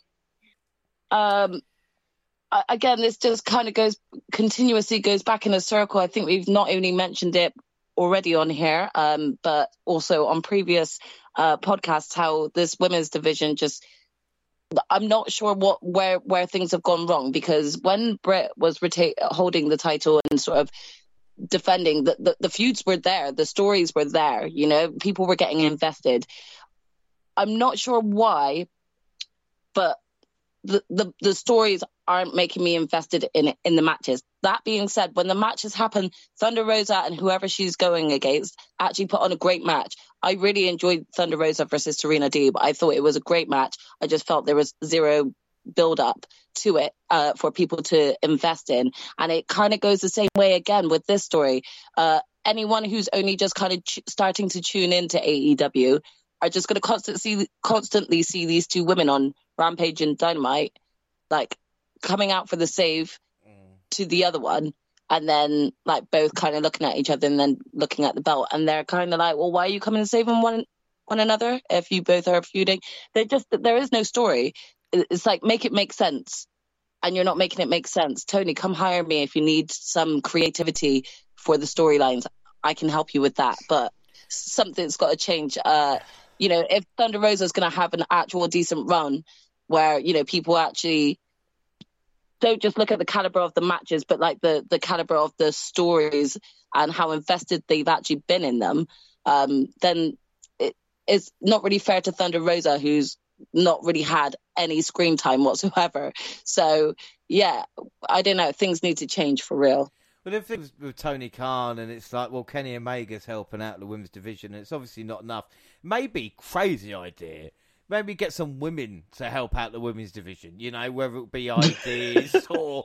Wow. Crazy. It's it's like, you know, what do we think? Like, go on, Tony, be daring. How about you hire a woman to actually handle the creative for the women? Imagine that. But the thing is, well, it's like the amount of emails as well from people going, oh, do you know, James, you know what you should do? Do like a top 50 women with Jackson and Gina. And it's like, well, they're not just on the show because they're women. And I would never dare to be like, this is what you have to say. And that's what AEW are doing and saying to the women, no, this is what you want and this is what you're going to say. How's that working? You know? Exactly. Like, things definitely need to change. And I do actually think that by putting, you know, a woman in the creative seat for the women of wrestling, you'll start to see a change, you know? There's just something about, you know, and I'm not trying to come across as a very strong feminist or anything like that, but like, there's something about actually having a man sort of be like, okay, this is the amount of time you get and you have to share it with all these women. That's kind of a little bit degrading. You know, let their creativity kind of come out a little bit more, because of you're stifling the type of caliber matches that they probably could be having. And the thing is as well, I'm a huge Impact fan, as anybody listens to this will know. They've got Gail Kim there, who's kind of like head of talent at this moment in time. You've got Mickie James that can come in there. They're even speaking to the locker room about could there be knockouts for, you know, 20 years if they wanted to change that or not, what they were comfortable with. They wanted to keep it, you know. So it's if someone in promotion can't, you know, treat women with respect or give them matches, then watch Impact. You know, with every pay-per-view, you're going to have 3 or 4 women's matches involved there. We just want it on a bigger level. We just want it... I would absolutely love it to see that maybe, you know, the likes of AJ Lee, who's currently doing some sort of like behind the scenes sort of production work, especially working with women wrestlers as well. I'd love for her to have some input. You know, Lita, even Trish Stratus, like, you know, you've got so many veterans of women's wrestling that could probably come in and even just have some form of input. And I think that even could change the way that women's wrestling is portrayed. It's just, you know, it's just about them reaching out to the right contacts. And I think that that's something that they really need to look at as a company if they want to branch out and if they want to continue putting in, you know, all sorts of audience members, not just boys and men. Well, and again, not to go too deep in the argument, but even with a Forbidden Door is going, you know, for this certain demographic of people, and there's been people complaining that they don't watch New Japan and it's kind of crossover, they're not really sure what's going on, and it's for a certain demographic, certain audience, but you're never going to build or be bigger than that unless you kind of go mainstream with certain other differences, you know. And even though everybody, you know, we said with WWE, they still kind of, you know what to do and kind of what boxes to tick in certain ways. And I just think if you want to expand from that, they'll have to look at certain things, you know. But we saw the main event of Dynamite, Casino Battle Royale winner Kyle O'Reilly battling Jon Moxley in a hell of a match. I mean, it felt rushed, but hard-hitting as fuck, you know. Mox hit the Paragon Shift for the victory here to, of course, go face Hiroshi at Forbidden Door. Rampage June 10th, where Eddie Kingston beat Jake Hager. Satnam Singh and Jay Lethal made their tag team debut, killing two jobbers. Chris Statlander beat Red Velvet with Jay Cargo and the baddies having a laughs as they attacked her. And Jackson, as you say, it's Anna Jay this time running out to make the save with Athena evening the odds as well. Mm-hmm. And then the main event of the evening was a trios match with Ospreay, Carl Fletcher and Mark Davis taking on Dax, Cash and Beretta. Trent got the win, so Will Ospreay lost in his debut. Well done, guys. Right? Monty, am I crazy here? Is that is it me? No, you're not. I love the match, but I just couldn't believe it in the debut when you're trying to explain to a large portion of your audience who these people are, losing a match to Trent. You know, not saying that Trent doesn't deserve respect because he's solid, but the thing is, you know, Trent has lost matches on television before, so he could take that loss and it wouldn't hurt. If you wanted to make an impact on, like, you know, people being like, damn, who is this guy and stuff, like, you just, like, flopped that completely. Yeah, I agree. I mean, and like we talked about it already with the way the booking has just been so fast-paced and erratic. And like I said, you got all types of barriers in place for why it's going to be tough to build up a show like this anyway for people outside of these two promotions fan base. So if you're trying to, I felt so bad for like the casual viewers, and I felt so bad for New Japan because I'm like, all right, Will Ospreay, one of your biggest stars, you know, probably the top 5 stars in your company right now, and his debut on a new promotion, trying to, you know, spread the New Japan brand, loses with his faction on his first night. And I just couldn't. It didn't make a lick of sense to me, especially when I thought Trent was there for that reason. if it was Moxley or, you know, yes, someone, not Trent, no, maybe even one of FTR wouldn't have been that mad because they were right there and they've been on a roll. So at least I understand keeping their momentum going into Forbidden Door. But Trent, like, it just. And again, I'm not trying to disrespect him. It's just, again, I don't understand the erratic, like, decision making there. It just didn't make any sense. It's worrying because, like, you know, they go, well, obviously a lot of politics involved, and the real reason why most promotions don't get together and do shows is because they can't agree who's going to win, because each promotion wants to win. Exactly. So it's even like Tony Khan beat, oh, look how great Tony Khan. No, he wants the AEW wrestlers to go over. That's the issue, you know. Yeah.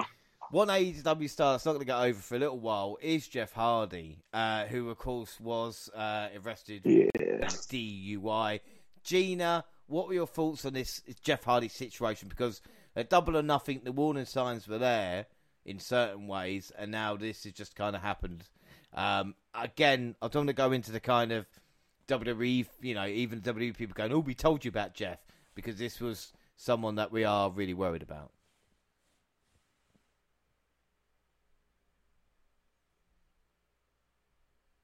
Sorry, was that me you were asking? Yeah, just about Jeff Hardy's situation. Sorry. Yeah. That's right. I didn't know who you were asking. No, it is really sad and disheartening. It really is. We're all fans of Jeff in this podcast, and there are so many fans out there who still rate him highly. We know of his past struggles. We've all been supportive, you know, and all the support that he's sought out in the past, and it's really hard to see this come alight. So for me, I don't see any of the hate towards him because I don't look to it. But it's like I would always just encourage people to not kick people whilst they're down. You know, you just have to kind of try and spread that support out there. And if you haven't got anything nice to say, then just don't say it. There's a lot of like support out there for mental health, but a lot of it is still, loads of online trolling is one of the higher impacts for it. And, you just be kind. Just be kind. That's all I can say. Again, I'm not making light of the situation, but for Jeff Hardy to miss out on a show called Road Rager, I was quite happy about, really. So that was June. For his health, for sure. We all thought that he probably would have broken himself going into this, especially with some of the impactful matches he's had leading up to it. So I definitely was worried about his actual health for sure. Yeah, without a doubt. We hope, like I said, he make a full recovery. And the first match of the night was a hair versus hair contest between Jericho and Ortiz. Santana and Yuta ran down to take out the rest of JAS. The most surprising part happened. Fuego del Sol appeared out of nowhere and hit Ortiz with a bat to allow Jericho to score the win. He then revealed himself to be Sammy Guevara in disguise. So that split happened, a couple of months they thought, no, put Sammy back with Jericho. Ortiz grabbed the clippers, began cutting his own hair and repeatedly said blood and guts into the mic. Monty, Jericho is undefeated in hair versus hair matches. What did you think of this one? Oh, I thought the match itself ended up being a nice little fun spot altogether. I thought it was cool. I had no problem with it. Ortiz showed really, really good fire and fight. Thought he did his job to perfection here. And I didn't have a real problem with it. It was just, with the finish, it was a nice little shock, but it also made the most sense because I literally was like, all right, well, no TNT title for Sammy, so what the hell is next for him? And what can you do? So jumping back into the Jericho, it is kind of a regression, but at least it made sense. Him in the group makes a lot of sense, and I just think they have a potential for a good little story there, depending on where they want to go with it going forward. But I also believe this was just to even out the odds a little bit with the blood and guts coming up next. So I think we will see as time go on that that's what they were setting up here. But yeah, I didn't have no problem with this. It actually was executed well, even if it is kind of a step back for Sammy character wise. Yeah, no, I'll agree with that. Up next, right, Jackson, I'm going to ask you a question, right? What have these people got in common? So we've got Mike Outlaw, Camaro Jackson, Kenny Alfonso, the Deliverer Moses, Raheem Della Suede, Dan the Dad, Jay Fowler, SK Bishop, Luke Langley, Campbell Myers, ATM, Marcus Muncherson, my favourite name ever, Merck Graham Bell, Niles Plonk, close second, Anya, Jay Marston, Darren Motes, Wrexham Amadeus, Derek Treater and J.D. Griffey all got in common. That I have no clue who any of them are. Well, they were the security guards Wardlow beat in an elimination-style matchup. Oh, my bad. I'm sorry. Rip. That's all I have to say. Rip. Y'all got your asses handed to you. J.D. Griffey? They did what? Were they just mention baseball players' names or something? Some of them use that gamer names or something. Good point. I think Darth 69 is not a wrestler's name. I'm checking here. I mean, I would definitely call that a gamer name. Definitely. If you looked up the definition of overkill in a dictionary, you would see this match. Yeah, that is the best way to describe it. Carnage. That is the best way. Well, we did have following that Dax Harwood versus Will Ospreay, and our Will got the win. Cracking match. Dax has blossomed in AEW, and Orange Cassidy returned to face off with Will. So, Gina, you said earlier you didn't see Will performing properly. What do you think about him versus Dax? I mean, it was really good, but I'll admit I'm so biased because I love FTR at the moment. So I was still team Dax in the match, but it was such a good match. I was so invested, and it kind of, for a moment whilst watching the match, I forgot that I didn't really know Will Ospreay too well as a wrestler. I kind of thought that I was just watching a standard AEW match at one point, and it was just really fun and great to see. And like you said, Dax just shines in this match. Yeah, without a shadow of a doubt. We get a face-to-face confrontation between Moxley and Tanahashi. Mox gave his 2 cents before Tanahashi could speak. Jericho and Guevara interrupted the stage, because that's what we need, more Jericho appreciation. They beat both men down with the help of Lance Archer and Desperado from Sukigun. More people came out and fought, and ended with Mox and Tanahashi staring each other down. Just too much Jericho. The next match was an all-out tournament between Miro and Ethan Page. Miro won a hard-fought match. Toni Storm beat Britt Baker.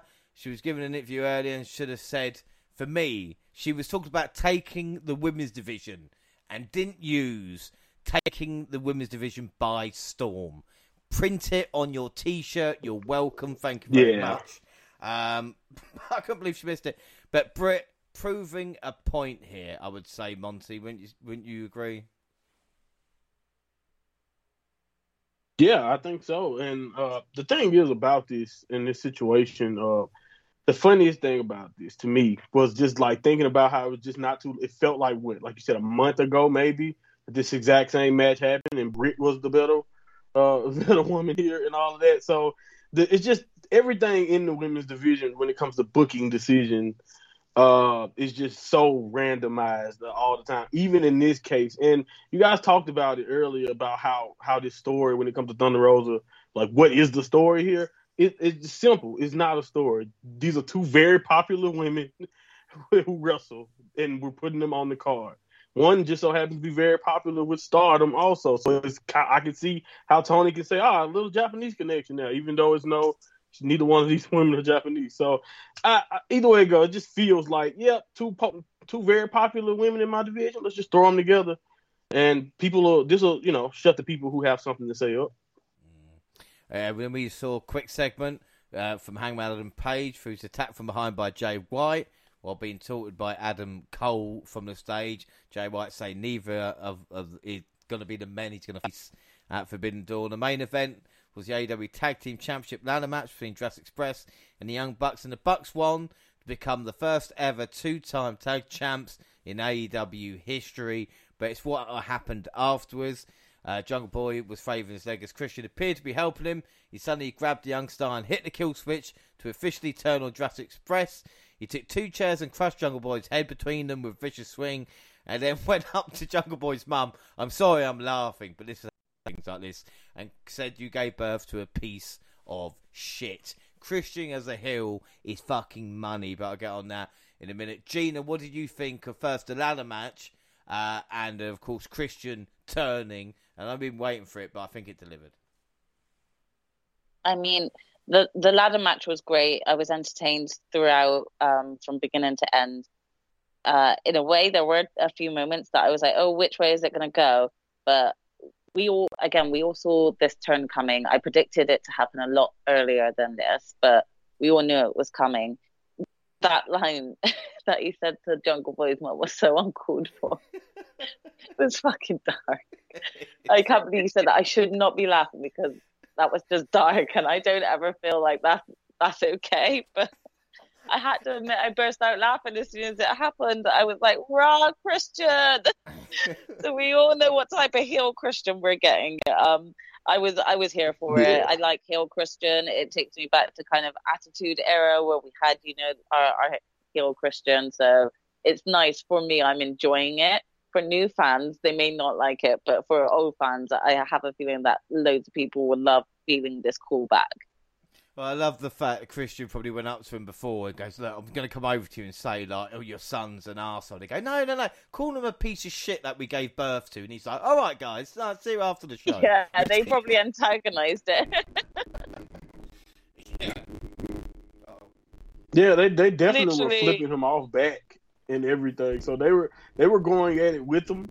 But it was still hilarious. I mean, I've always wondered about spots like that in terms of, when they get family members involved, even back when, Eddie Guerrero's storyline with Rey Mysterio's son, that whole story. Yeah, it's like, how did they explain to this little boy, right, I'm going to tell you that I'm your daddy, even though I'm not, okay? But you have to believe that.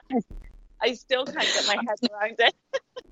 I feel like we should also give like a major shout out to, was that Jungle Boy's sister who was just shouting shit back? Yeah. I mean, I was totally was here pissed. for it.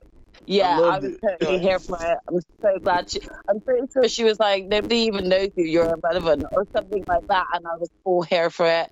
I was cheering with her fangirl. So yeah, I'm kind of intrigued to see how things play out. I'm definitely thinking that we're going to be getting a complete different character when it comes to Jungle Boy. I think we are going to be dropping the boy. I think he's coming back a man, and I think he's Tarzan coming back. Yeah, he's gonna be coming like back with a vengeance. So I'm really interested and intrigued to see kind of what character we're gonna get once he returns. Do you know what? I want Christian in the middle of the ring, and then to hear look up, Jungle Boy swinging from the top of the arena, swinging down, right, he has to swing all the way down to the ring, banging his chest, and like, oh shit, Christian, you're in fucking trouble now, son. With all this like big chest hair, you know, on his. Oh no, a club. As long as he has his hair plaited into a mermaid tail as well, that would say it off for me. Oh my god. Yeah, there's money there. We'll move on. Rampage, June 17th. John Moxley defeating Dante Martin. Liam Ruff, the former North American champion, and Bear Country were squashed by the Arse Boys and Max Caster. The TBS title, Willow Nightingale, got a nice response from the crowd. It didn't extend to the champ Jade Cargill, who went 33-0, 161 days as champ, and we await her versus Athena. And in the main event, Darby versus Bobby Fish. Fish kept up his attack and called Kyle O'Reilly's joining with steel chair afterwards when Allen got the win. The lights went out and it's Sting! He appeared to block Kyle O'Reilly's path and hit him below the belt with the bat. And then Dynamite, June 22nd. Well, Bryan Danielson kicked off Wednesday's show with a major announcement. He is not cleared to compete at Forbidden Door. He'll not be allowed to compete in Blood and Guts next week. But Bryan said his replacement will be the newest member of Blackpool Combat Club and take his place in these two big matches. Sabre appeared at the end of the promo for a stare down to tease a match that we will not actually see. So Monty again, the curse strikes this show. Yep. Why bring Zack Sabre Jr. out for a face-off that's not actually... I know they've got him there, but... I'm going to say because he was there. That's the only explanation. I felt sorry for him. I felt, but you know what made me mad? If you're going to do that, at least let him give a... Like, he speaks English. Let him give a promo back. You know, Zach is great. He's very, very witty. At least let him say something. Like, I don't care who you're calling now. Because, again, it's big portions of the audience who may not know that he was in the Cruiserweight Classic a few years back or whatever. You know, there's people who may not know how good Zack Sabre Jr. or who the hell he even is. So just to have him walk out there, sweatsuit, talking, you know, because he's always got something to say anyway. So he's talking mess. No one can hear him. So it just was, it's a very, very weird look when you just announced that the match with Bryan will not happen. But Zach, the thing is, we just got robbed of a classic. And hopefully that it just means we're going to get it down the line. And I can't wait for that day. But, man, because, like, I just know Bryan Danielson and Zack Sabre Jr., man. That would have sold this card alone for me. You could have just cut off everything else.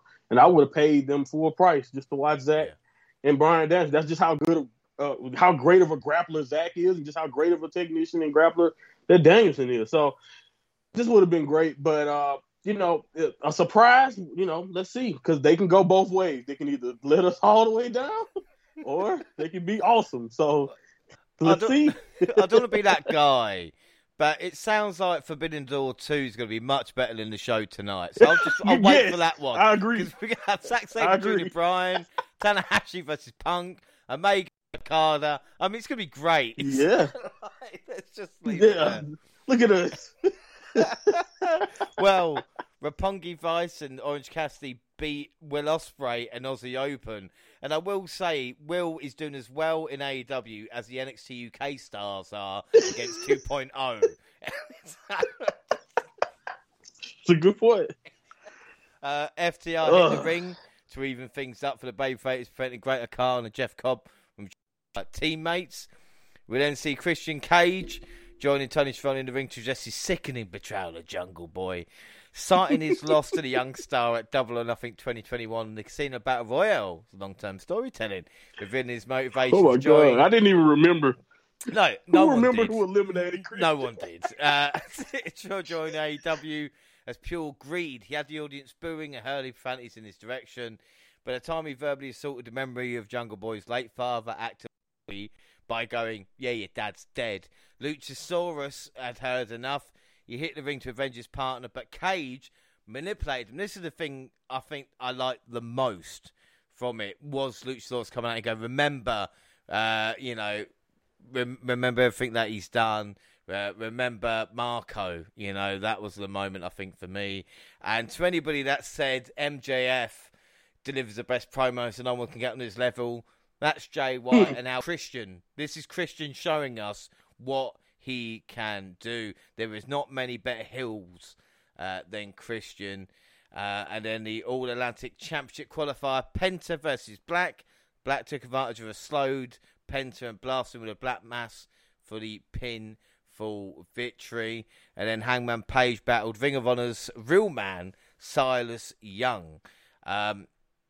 I appreciate Silas's commitment to the ponytail. I don't think there's, when you're going through that much, it's like fair play to you. But this Page won the match, but it was the drama between IWGP World Champ Jay White, Adam Cole and Page. Before we could get clarification on who White will defend against the Forbidden Door, we heard the music, and it had made the appearance of what everybody has been waiting for. Kachuka Okada made his first AEW appearance. The Rainmaker cleared the ring and stood tall alongside Page to close out the segment. Monty, why is this such a big fucking deal? Man, once I heard the coin flip, this pay-per-view was real for me. It's a big deal on a couple of stances, like a couple of things. Obviously, he's one of the big, like you said, all those 6-star matches over the years that he's had 5-star matches with Omega, Ospreay. You just name Naito, just anybody next to Okada. Tanahashi and him had great series of matches over the years.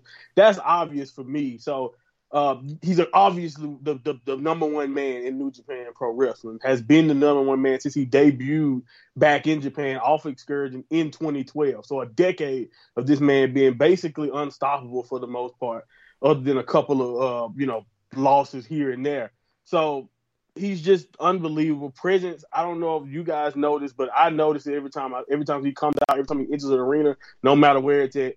He has that it factor that we were talking about with Tanahashi. Everyone looks to see, oh my God, okay, that's the man right there, and you could tell. And like the crowd's reaction sold it too, because like you said, even the people who may not know much about New Japan, they've heard the name Okada, even if it is from an association with Omega and all that. So some people are trying to see. Oh, some people are happy to see him because they're familiar with him. Some people are happy to see him because finally I get to see what the big deal is about when it comes to this Okada. So, yeah, man, like I said, the biggest star in New Japan, on top of the world over there for a long time now. And he's just one of the best in a lot of ways. But I could go on forever with how good Okada is.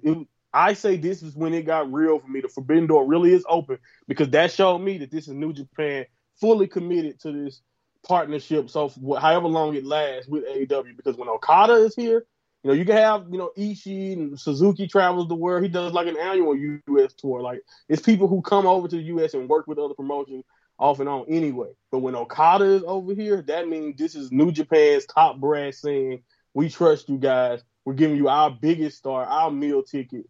And he's right there live on Dynamite, wrestling, going at it back and forth with Adam Cole and Hangman Page. It was an awesome moment. Yeah, well, a couple of things, like I say, with that. And with AEW, you could argue, who is their top star? Some people might say Page, some people might say Punk, others. Yeah. And it's like with WWE, Roman Reigns obviously is their guy. Everybody knows that now. And it's the same, like I said, with Okada and New Japan. And for them to kind of let him come here shows kind of what a big deal, what impact New Japan want to make. Because the whole point of Forbidden Door as well is for people who have maybe not seen a New Japan show to watch this paper and go, do you know what? let's watch the G1 Climax. Let's watch, Right. what's coming up with Wrestle Kingdom and stuff like this as well. And the other thing, Okada had height on all three in the ring, which again Yes, he was bigger. surprised me. I'm glad you noticed it. He's bigger than everyone. He's legit 6'4", man. Legit 6'4". Okada's like, yeah, I couldn't believe it. Like, he made even Paige look small, and I was like, wow. I was like, God damn it, sign him. He's 6'4". It's all these guys. You transformed into Vince. Just get Okada. He'll save me. But we saw, as we move on, Red Velvet was injured. Shafira and Nyla Rose lost to Toni Storm. Rosa came out after the stop of 2-1, as Rosa has done in every Dynamite we've spoken about.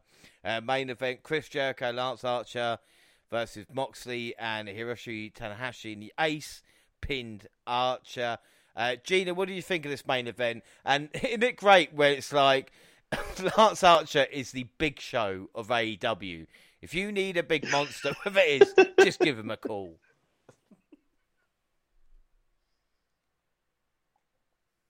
Definitely. I mean, I enjoyed the match for sure. And for me, it was the first match of seeing Tanahashi. Did I say it right? Yeah. It was the first match of seeing like that interaction. But yes.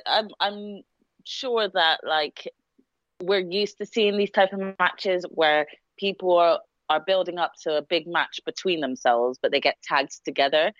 And so it's kind of a familiar feeling seeing this match happen. But yeah, it was good. It was interesting. I was just more interested in seeing the beef pan out between Mox and Tanahashi, to be honest.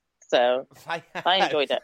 They had the longest stare-off in history. I mean, me and Jaxie being twins have had stare-offs for ages. Even when we've been in my father's martial arts classes and we're being told off, so we've had to stand in a position for a long time whilst he finishes teaching the class. And we've had staring contests with each other, and it did not go on for as long as that. I'm telling you now, you can that even was hilarious. Mox going, "Are we off yet? No, you still up. Still stare at him. Still stare. The national staring competition of 2022, won by Tanahashi and Moxley, and then finally Rampage, 24th June, Andrade versus Rey Fenix. Wow. Great stuff, and AAA is not involved with New Japan. Roosh, I thought it was Rush, but all the commentators were going Roosh. So Roosh made his debut during the match, and he attacked Phoenix with a low blow, clearing the way for Andrade to score the win with his hammerlock DDT. Andrade's trousers split, and how they didn't split any further is either credit to him or congratulations to Charlotte, if you know what I'm trying to say. I was kind of a bit terrified because, please correct me if I'm wrong, guys, but it kind of seemed to me with where the rip was, like there was no boxers underneath. He's wearing little pants or something. I was completely terrified that if they ripped any further, something else might be on show. We might see his Elway Diallo, if you know what I'm saying.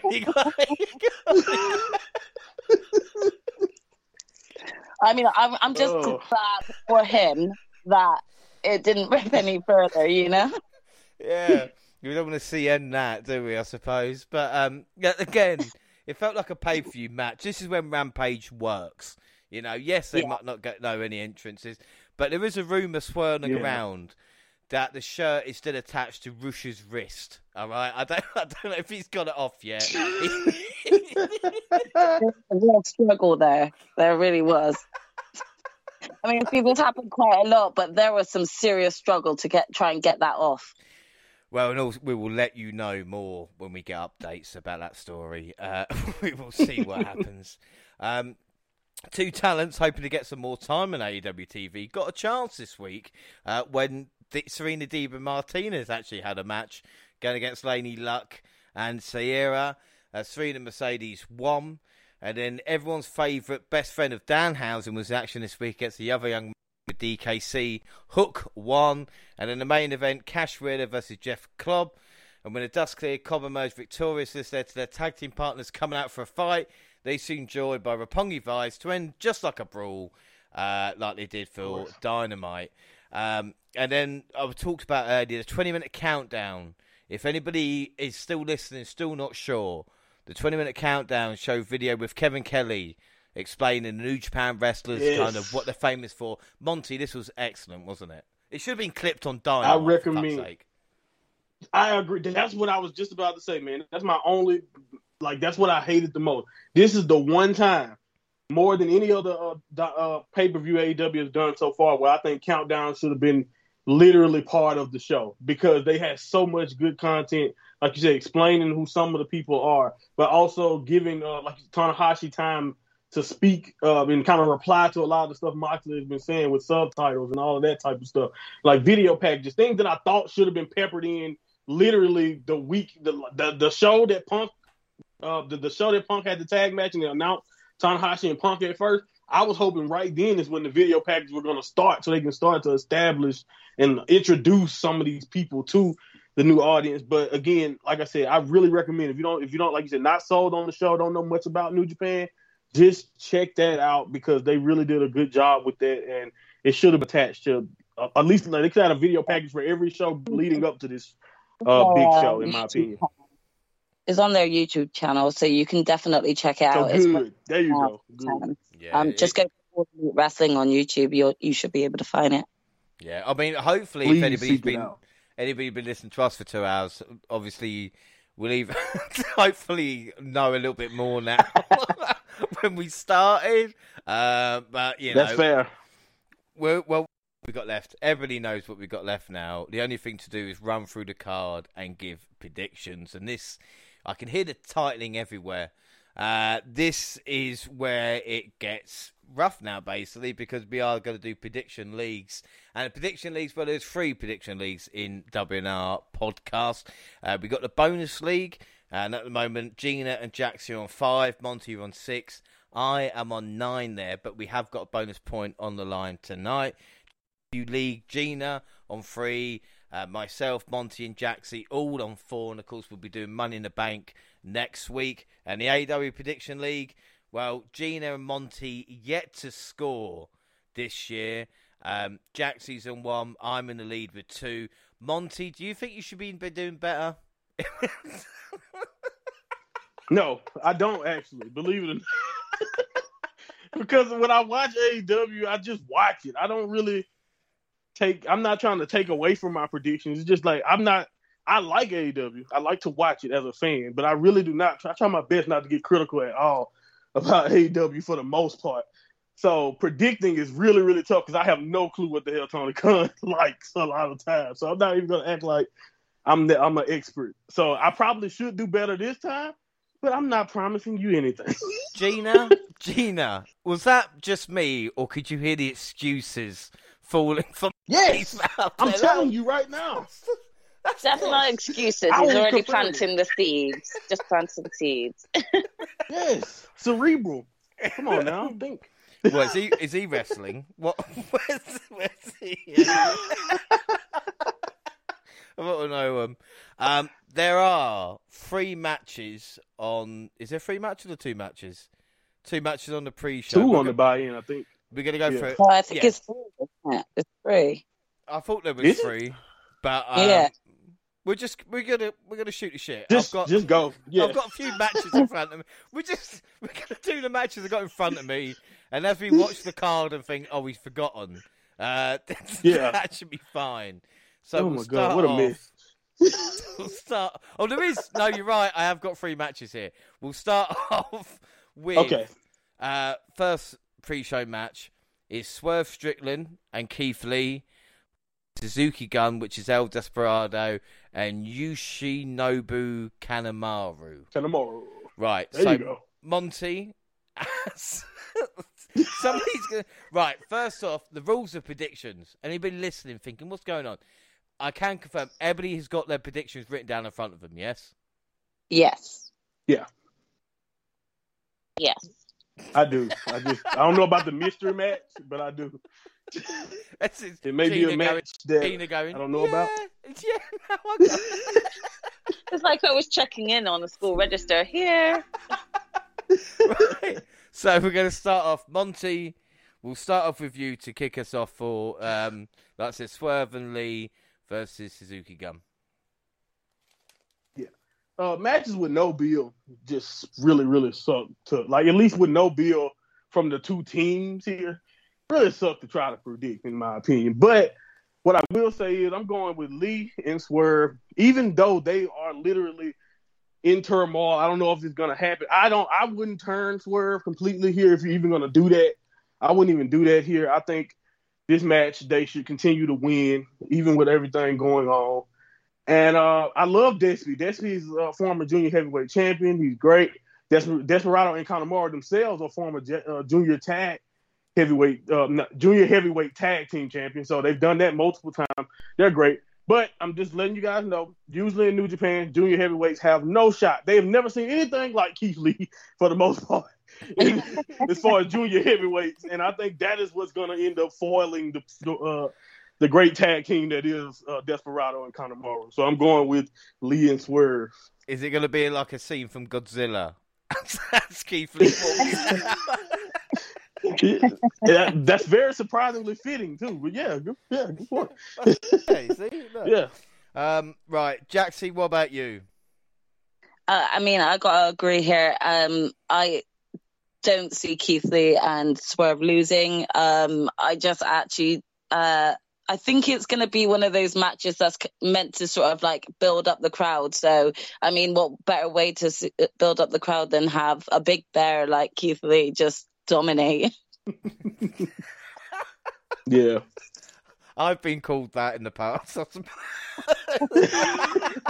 Me too. You got to have your support from somewhere. Gina, what about you?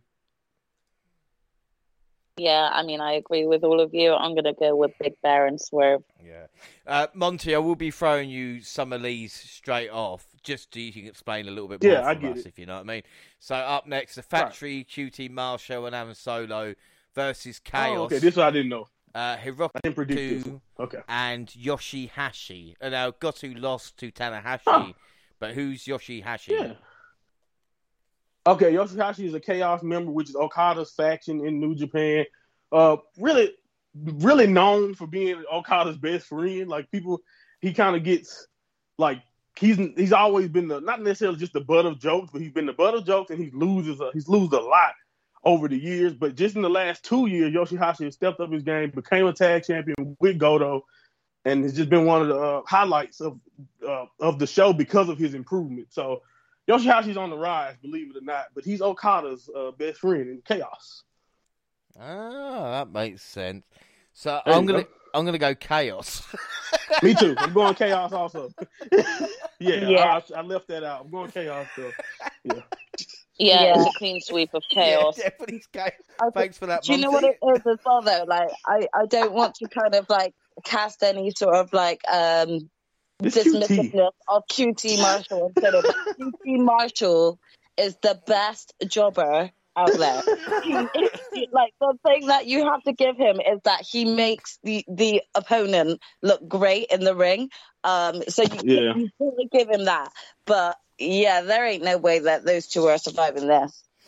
Right, up next, another pre-show match is the Gun Club, Billy, Colton and Austin, with Max Caster versus NJPW Dojo team of the DKC, Kevin Knight, Alex Coughlin, and Yuri Yamara. Now, I will say, Alex Coughlin is probably one of my favourite up-and-coming wrestlers. Not many wrestlers can pull off a moustache. He does, and he's got this kind of new inspired gimmick now. He's no longer a young boy.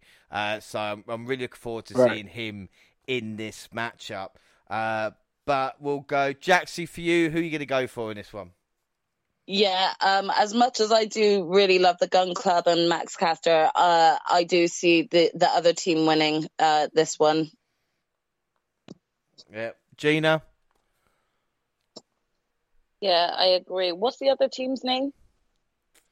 The New Japan team? It's just a dojo team. The dojo, I guess. The LA Yeah, dojo, I'm just going to go with them. Yeah, Monty? I'll just go with them. Yeah, I was on the same train as y'all, but the thing that shifted me was like the inclusion of Kevin Knight and DKC, kind of, you know, not that they are young boys, but usually the younger guys don't win in a lot of these situations, even after performing well. And I think the gun club is on the rise popularity-wise. But honestly, this could go either way because you can make the same case kind of towards the Acclaim Gun Club that they don't always win in these spots. So I was really mixed up, but I'm going Gun Club. I'm switching it up. Gun Club there. Up next, well, we had the, again, card subject to change. We had Dudes Without Attitude, Sting, Darby Allin, Hiromu Takahashi, Shingo Takei. Yeah. Versus Bullet Club, Young Bucks, El Fantasma, and Hikuleo. But Takahashi currently has a fever, so is able to travel to the United States. This is what made me a little bit sad. The 8-man tag match has now been changed to a trios match, with Hikuleo now being a manager. Now as the manager. Yeah. Poor Hikuleo. Yeah. But so, yeah, Dudes with Attitudes there versus the Bullet Club. Gina, who are you going to go for in this one? I've gone with the Bullet Club on this one. Ooh, interesting. Yeah. I definitely see them winning this for some reason. Jaxie? Yeah, I have to agree. I do also see the Bullet Club winning this, but I feel like there's just going to be a lot of interference in this one. Like just loads of like distractions and things like that. So, yeah. And Monty? Out of pure frustration with hoping that Darby Allin gets a win, I'm going the opposite, going with Bullet Club. Because every time I root for Darby, I say, he needs this. He's been losing. And they continue to make him lose. And I'm thinking maybe they may be having a reason for that. At the same time, they probably don't. But yeah, I'm going with Bullet Club too. I'm going to go with the Dudes for this one. And one of the reasons is because it's Sting. And I think I can't picture Sting losing as such. I can picture Bullet Club losing, without doubt. And another thing, and I hope it doesn't change anybody's predictions, but I've been looking at the score of this pay-per-view and thinking, well, it's going to be quite equal. It's one-sided. Yeah, it's you're going to have to trade victories to get towards the main event to actually have something on the line if they do that. So even with my scores, I'm thinking, it's going to be pretty close. So I'm going to go Dudes with that matchup. Yeah. Up next, we've got Eddie Kingston, Shota Umino, Wheeler Yuta versus Chris Jericho, Minoru Suzuki, and Sammy Guevara. And what's fucking annoyed me about this is they've announced the winning team will basically have the advantage in blood and guts, which kind of ruined me a little bit. So I'm gonna well, can't change it now. You've got it written down. But that changes everything. That is important. Tough shit. That's important, man. Shit. Tough shit for everybody. You shit right now. I'm do. putting bullshit on this. Like, you're only just telling us this now. Hey, it's not my fucking fault. Everybody's got the same time to check it out. I blame Tony. I don't see any message from you on the group. Yeah, letting us know this update. And surely, as head of the podcast, you should be making us aware of this breaking news. We are a team of individuals. There is no leader here. No, James, do you know what? This whole prediction, if something happens to my scores, it's on you. All right. It's so on you. All right, Gina. So who are you going to go for then? You're going to get jumped, my boy. No, you go first. You go first.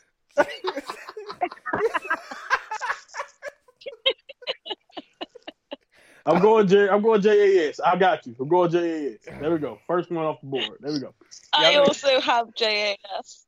Oh, really? I actually do. I'll put JLS down. Yeah, I'm going to go Hills for this one as well, the JAS. Jaxie? I'm going with JAS too. Oh, so everybody changed it. It's great that we got them written down that we can't change. That's No, I don't care. That's not fair. You just told me, so I'm not even. I'm disregarding. I'm not the one keeping it. Blame Tony Khan. All right, it's not that's who I'm blaming. No, James, take it on the chin. So random. I already told you about my travel issues today, James. I haven't had a chance to check any news before I got back and jumped into this podcast. So that's why I'm taking this rule and I'm disregarding it this one time. All right, so it sound like excuses, Jay. Yeah, it's terrible. That's not terrible. Did you say? Does that sound like an excuse? Right, so up next, it's a loser leaves their company match. No, there is no match like that, I promise. It's Zack Sabre Jr. versus the newest member of the Blackpool Combat Club. Now, again, you see, dear listener, you don't hear these three moaning at me about certain things. You see, I'm trying to offer a bonus point to try to, make it more competitive. And yeah, it's like missed it Meg. So basically, what I want from Zack Sabre Jr. match is who the newest member will be, yours predictions, please, the ones that are written down, and who will win the match. So Gina, I'll start with you. Who is your pick to be the mystery, and who's going to win? Payback. That's just payback because I forfeited last time going first. So I hate you, James. But do you know what? I didn't know who to put forward. The only thought that I could have really was Cesaro. So I've gone with Cesaro to be the entrant, and I've just chosen him to win as well. I really don't know with this match. So that's fine. Jaxie? I have to agree. I really struggled to think of anyone else. Like, Cesaro was the only person that came to my mind. So I went with that and Cesaro to win as well. And Monty? Cesaro definitely came to my mind, but it was right next to the other person who actually has a William Regal, a kind of William Regal association.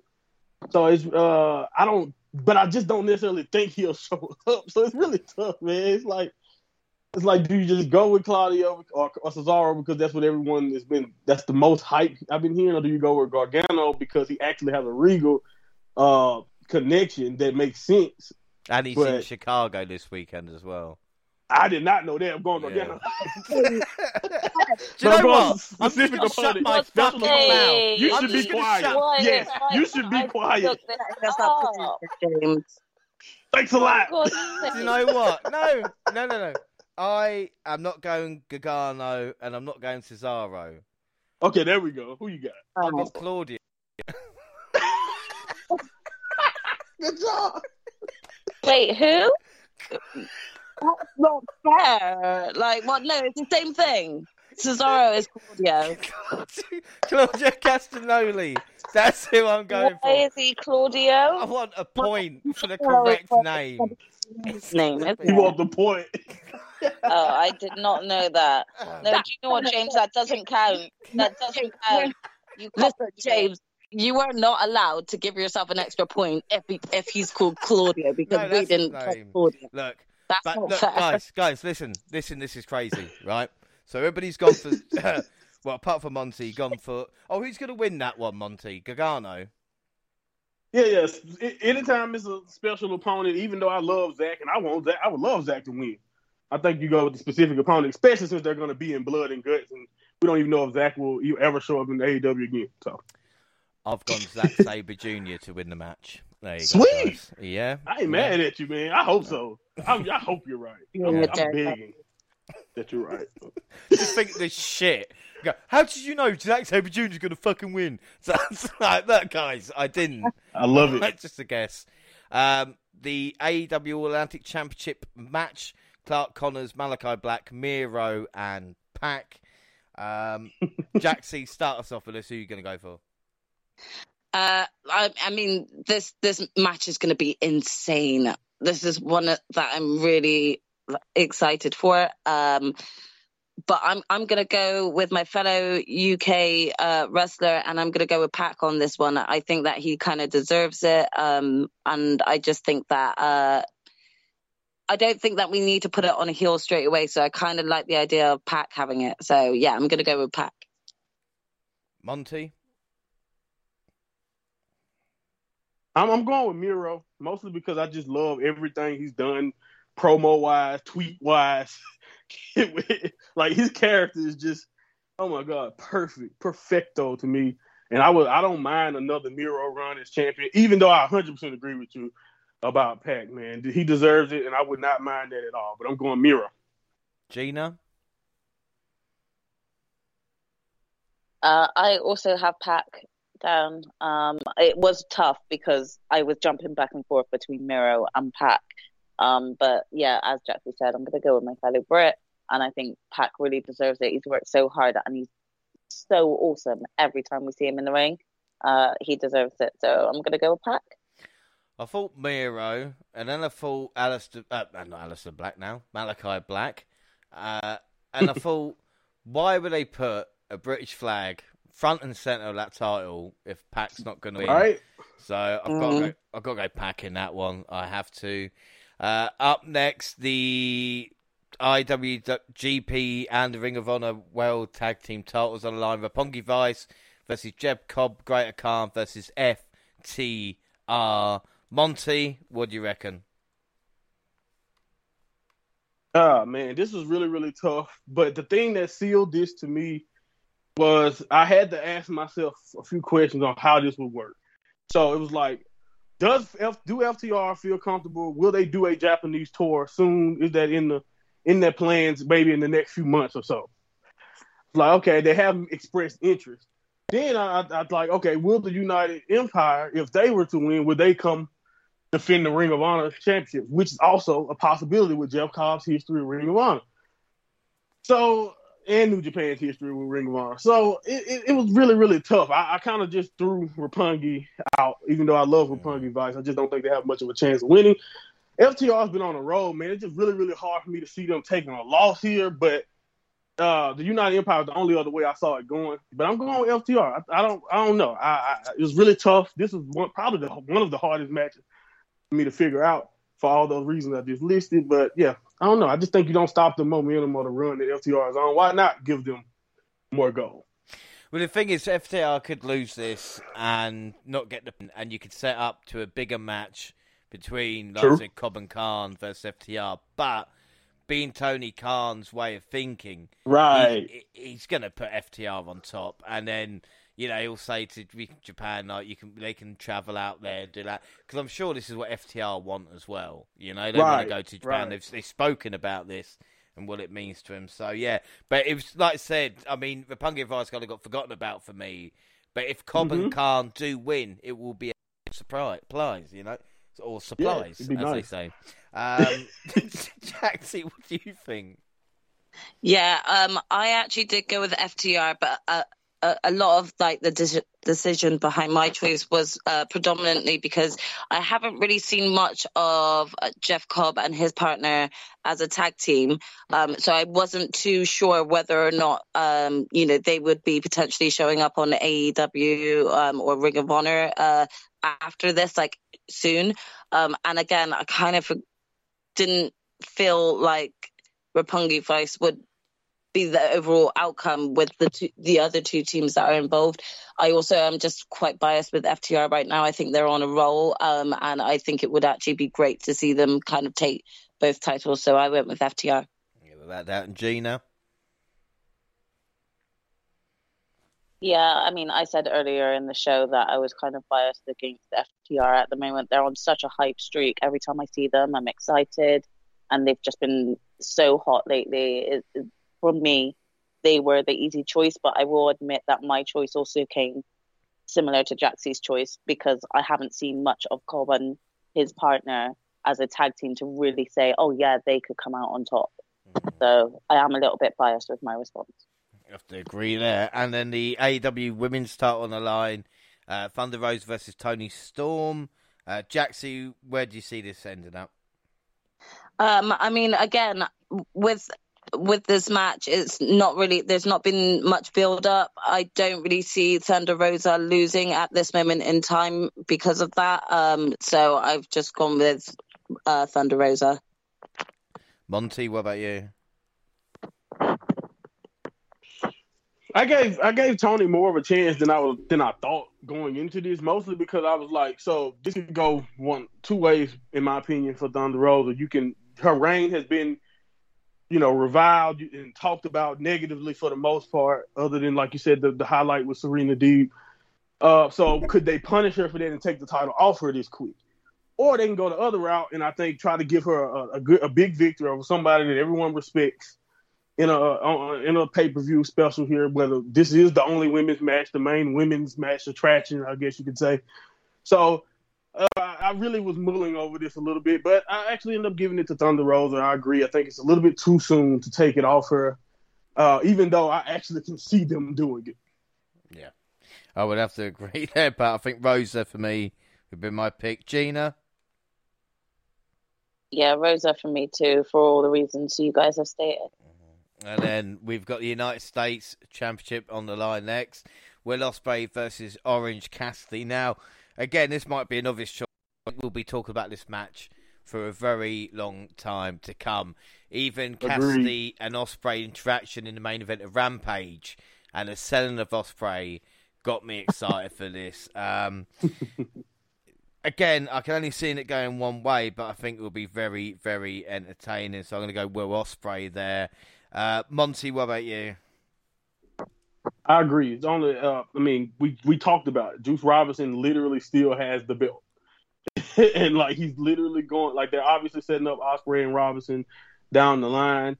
I really have a hard time seeing Orange Cassidy walking away with the belt. But like you said, their encounter will probably be one of the highlights of the night, and definitely could be a special night, a moment for both. I mean, this is what Will Ospreay wanted. He said he didn't want any of the guys who've been in New Japan before. He didn't want any of the WWE guys. He wanted a homegrown AEW talent to get in there and tear it up with, and I think that's what they'll do. Well, what I heard, the original plan for Forbidden Door and the matches that they wanted, this is the one match that was always scheduled to take place with Ospreay versus Orange Cassidy. Sweet. So, Jaxie, what do you reckon? Again, I agree with what everyone's saying. My vote is with Will Ospreay, but I do think that this is going to be one of those really great matches that everyone's going to kind of go away thinking, wow, about both wrestlers. And Gina? Yeah, I've also gone with Will Ospreay to win. I mean, the funny thing is comparing this back to the Thunder Rosa versus Toni Storm match.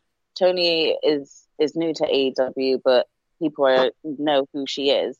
And I'm more excited about this Will Ospreay match versus Orange Cassidy. And we've only seen Will Ospreay a few times on the AEW. So for those who don't know him from the New Japan scene, I've only seen him these few short times. And I'm more excited for his match with Orange Cassidy than I am for Toni Storm versus Thunder Rosa. And that's because they've built it right. They've excited us with the build up to it. And they've made us think, oh, great, this is the match we actually needed and we really want. And I just haven't felt that same with Toni Storm. And this is what they've needed to do with what Will and Orange Cassidy have done. They've made it so excited to see it. So, yeah, definitely gone with Will in that one. Yeah, that's an excellent point. And then we've got the interim AEW World Champion Milan Jon Moxley versus Hiroshi Tanahashi. Now, could we see a miracle happen here? Tanahashi getting a victory and take to New Japan? Well, even this is what the countdown show was so good, because Tanahashi saying he was the key to the Forbidden Door, and his plan to make AEW worldwide is to bring the championship belt to Japan. I honestly nearly believe him. Jaxie, what do you reckon for this one? I mean, it's a tough one to call. Again, I can't say that I have watched a lot of Tanahashi's matches, but what I have seen of him, it does make me really interested and intrigued to see this match, especially confirming that we've not seen Jon Moxley and him one-on-one. I don't know, though. I have gone with Jon Moxley. I do believe that Tony may want like a first two-time AEW champ. And it was really difficult for me to think about whether or not they would like continue this kind of going back and forth to New Japan. But I feel like with Punk coming back, they potentially would do Mox and Punk, because they wouldn't know whether or not Tanahashi would have the capacity to be able to like be there at that moment in time when Punk's return and things like that. So I've gone with the safe option, I think, and I've gone with Moxley because I feel like this is going to be like an achievement for Mox as well to like overcome. He's never faced Tanahashi yet, but like to overcome that, like now that he's finally gotten there. So it'll be interesting to see, without a doubt. Gina, what about you? Yeah, I've also gone with Mox as well.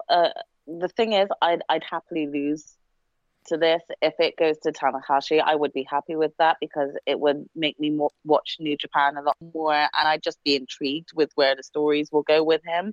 But I do think that they're going to go with Mox just for that option of possibly getting Mox versus Punk in the future.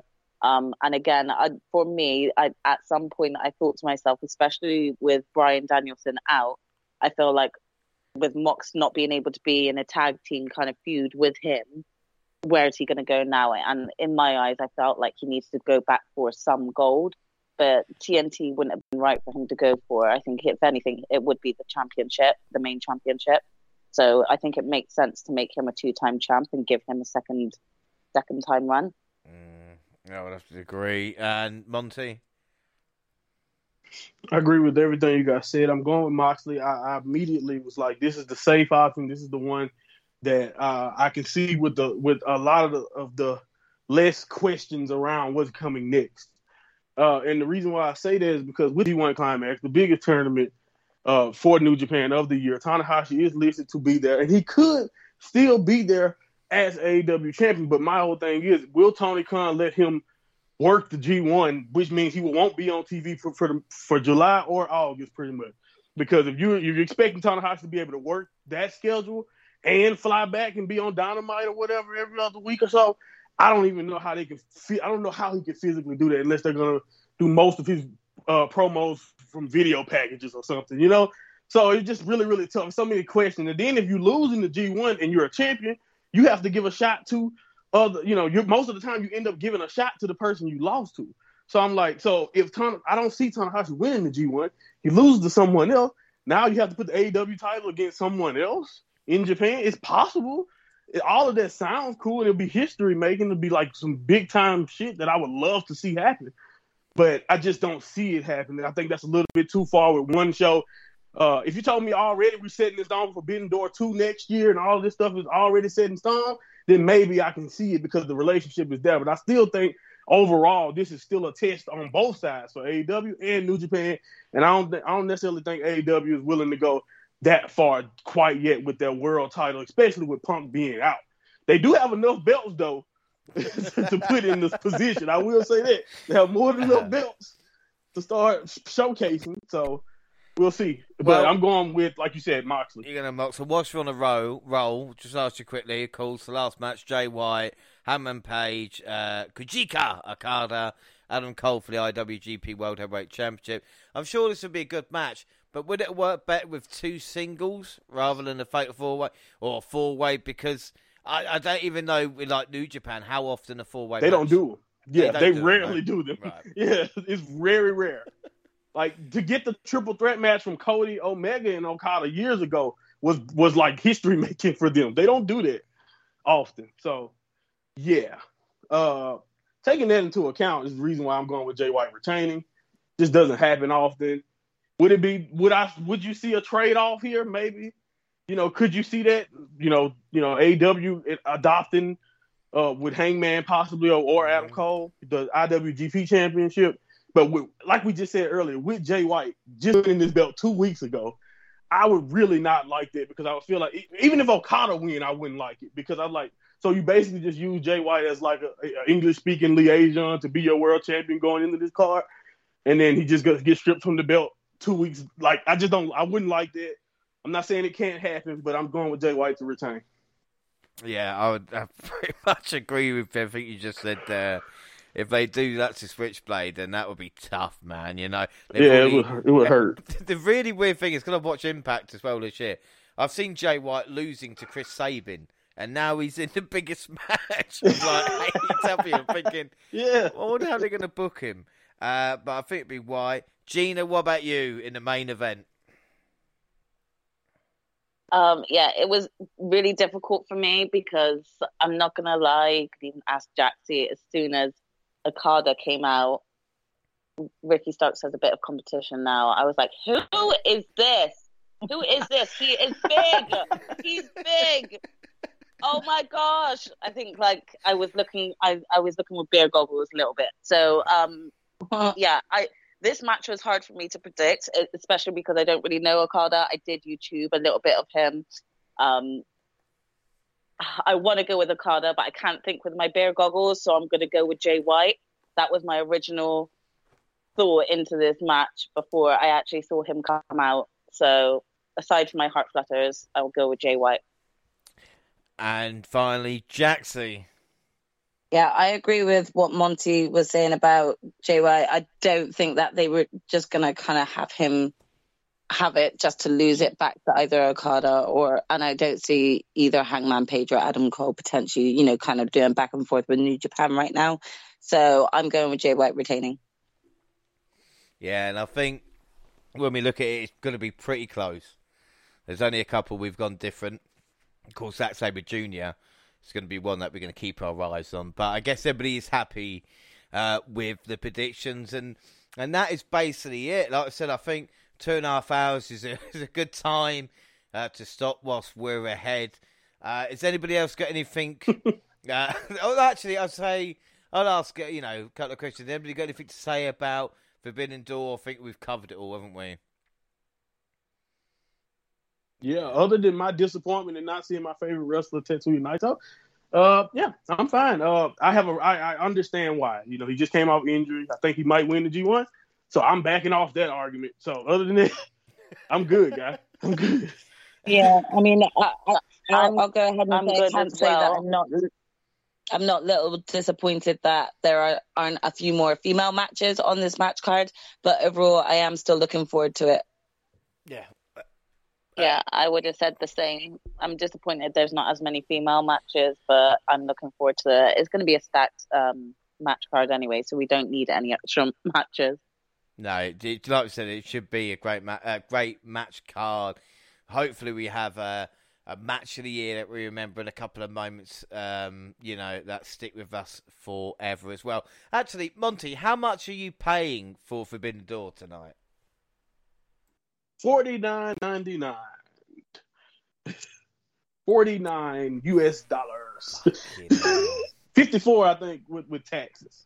For some reason, there you go.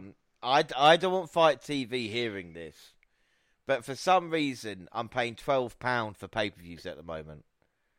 You know what? I got a laundry list of reasons to leave. I think it's time for me to get out, because we only forced to do this because we're in America. Everybody else gets Fight TV. Yeah. Come join us over here, Monty. Say what? Come join us over here. Yeah, I'm planning it. We're oh my God! Don't even get me started on this. What we're doing over here. Anyway, no, whoa, yeah, whoa, I'm not getting started. Not get started. Yes, I will join you. I will leave this place soon enough. Monty. Come join us. Across the pond I go. I leap. The claw. But no, in all seriousness, like I said, that is it. Don't forget, we're across all social media, Twitter at the WNR Podcast. I'm at the WNR JR. You can find the entire WNR team on the Twitter banner, but you can also plug your stuff as well. Monty, where can they find and listen to you? You go to YouTube, type in Monty's Universe, you can find my channel, get some snippets from the podcast, or you can go follow me on Twitter at MindMontyPod. Get straight up links to whatever I'm working on. And like I said, I'm working on a lot of stuff. I did definitely predict this pay-per-view on my own podcast, so you can check that out. Also, you can check out me talking about all the news that happens in the wrestling world in a week, and that's usually a wide spectrum of nonsense. So just, check it out. Come lounge with us. We have a good time over here at the Mind of Monty podcast. Without a shadow of doubt, we have a good time with you on here as well. See, where can people find and follow you? You can follow me on both Twitter and Instagram at Jaxie Scarlett. And before I ask if you want to follow Gina, they have both said they've got martial arts training. They dropped it in earlier, guys, right? But that is a warning. Yeah, I noticed. For any, we've got deadly skills if you ever want to meet us. Just in case. Right. Exactly. Just need to, lay it out there for anyone who doesn't know. We know how to defend ourselves. Yeah. I definitely say that my mouth is a lot more sharper than my martial arts skills, though, at this point. I didn't know what you're going to say then. James! Keep it PG. I'm sorry. I can't help it. Couldn't help himself. You Yeah, can't help couldn't it. help himself. I get scared and a little bit the other way. You know that. But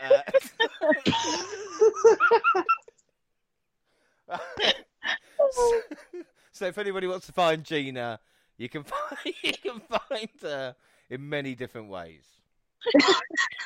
Especially on Twitter and Instagram at Purple Pain with an E on the end.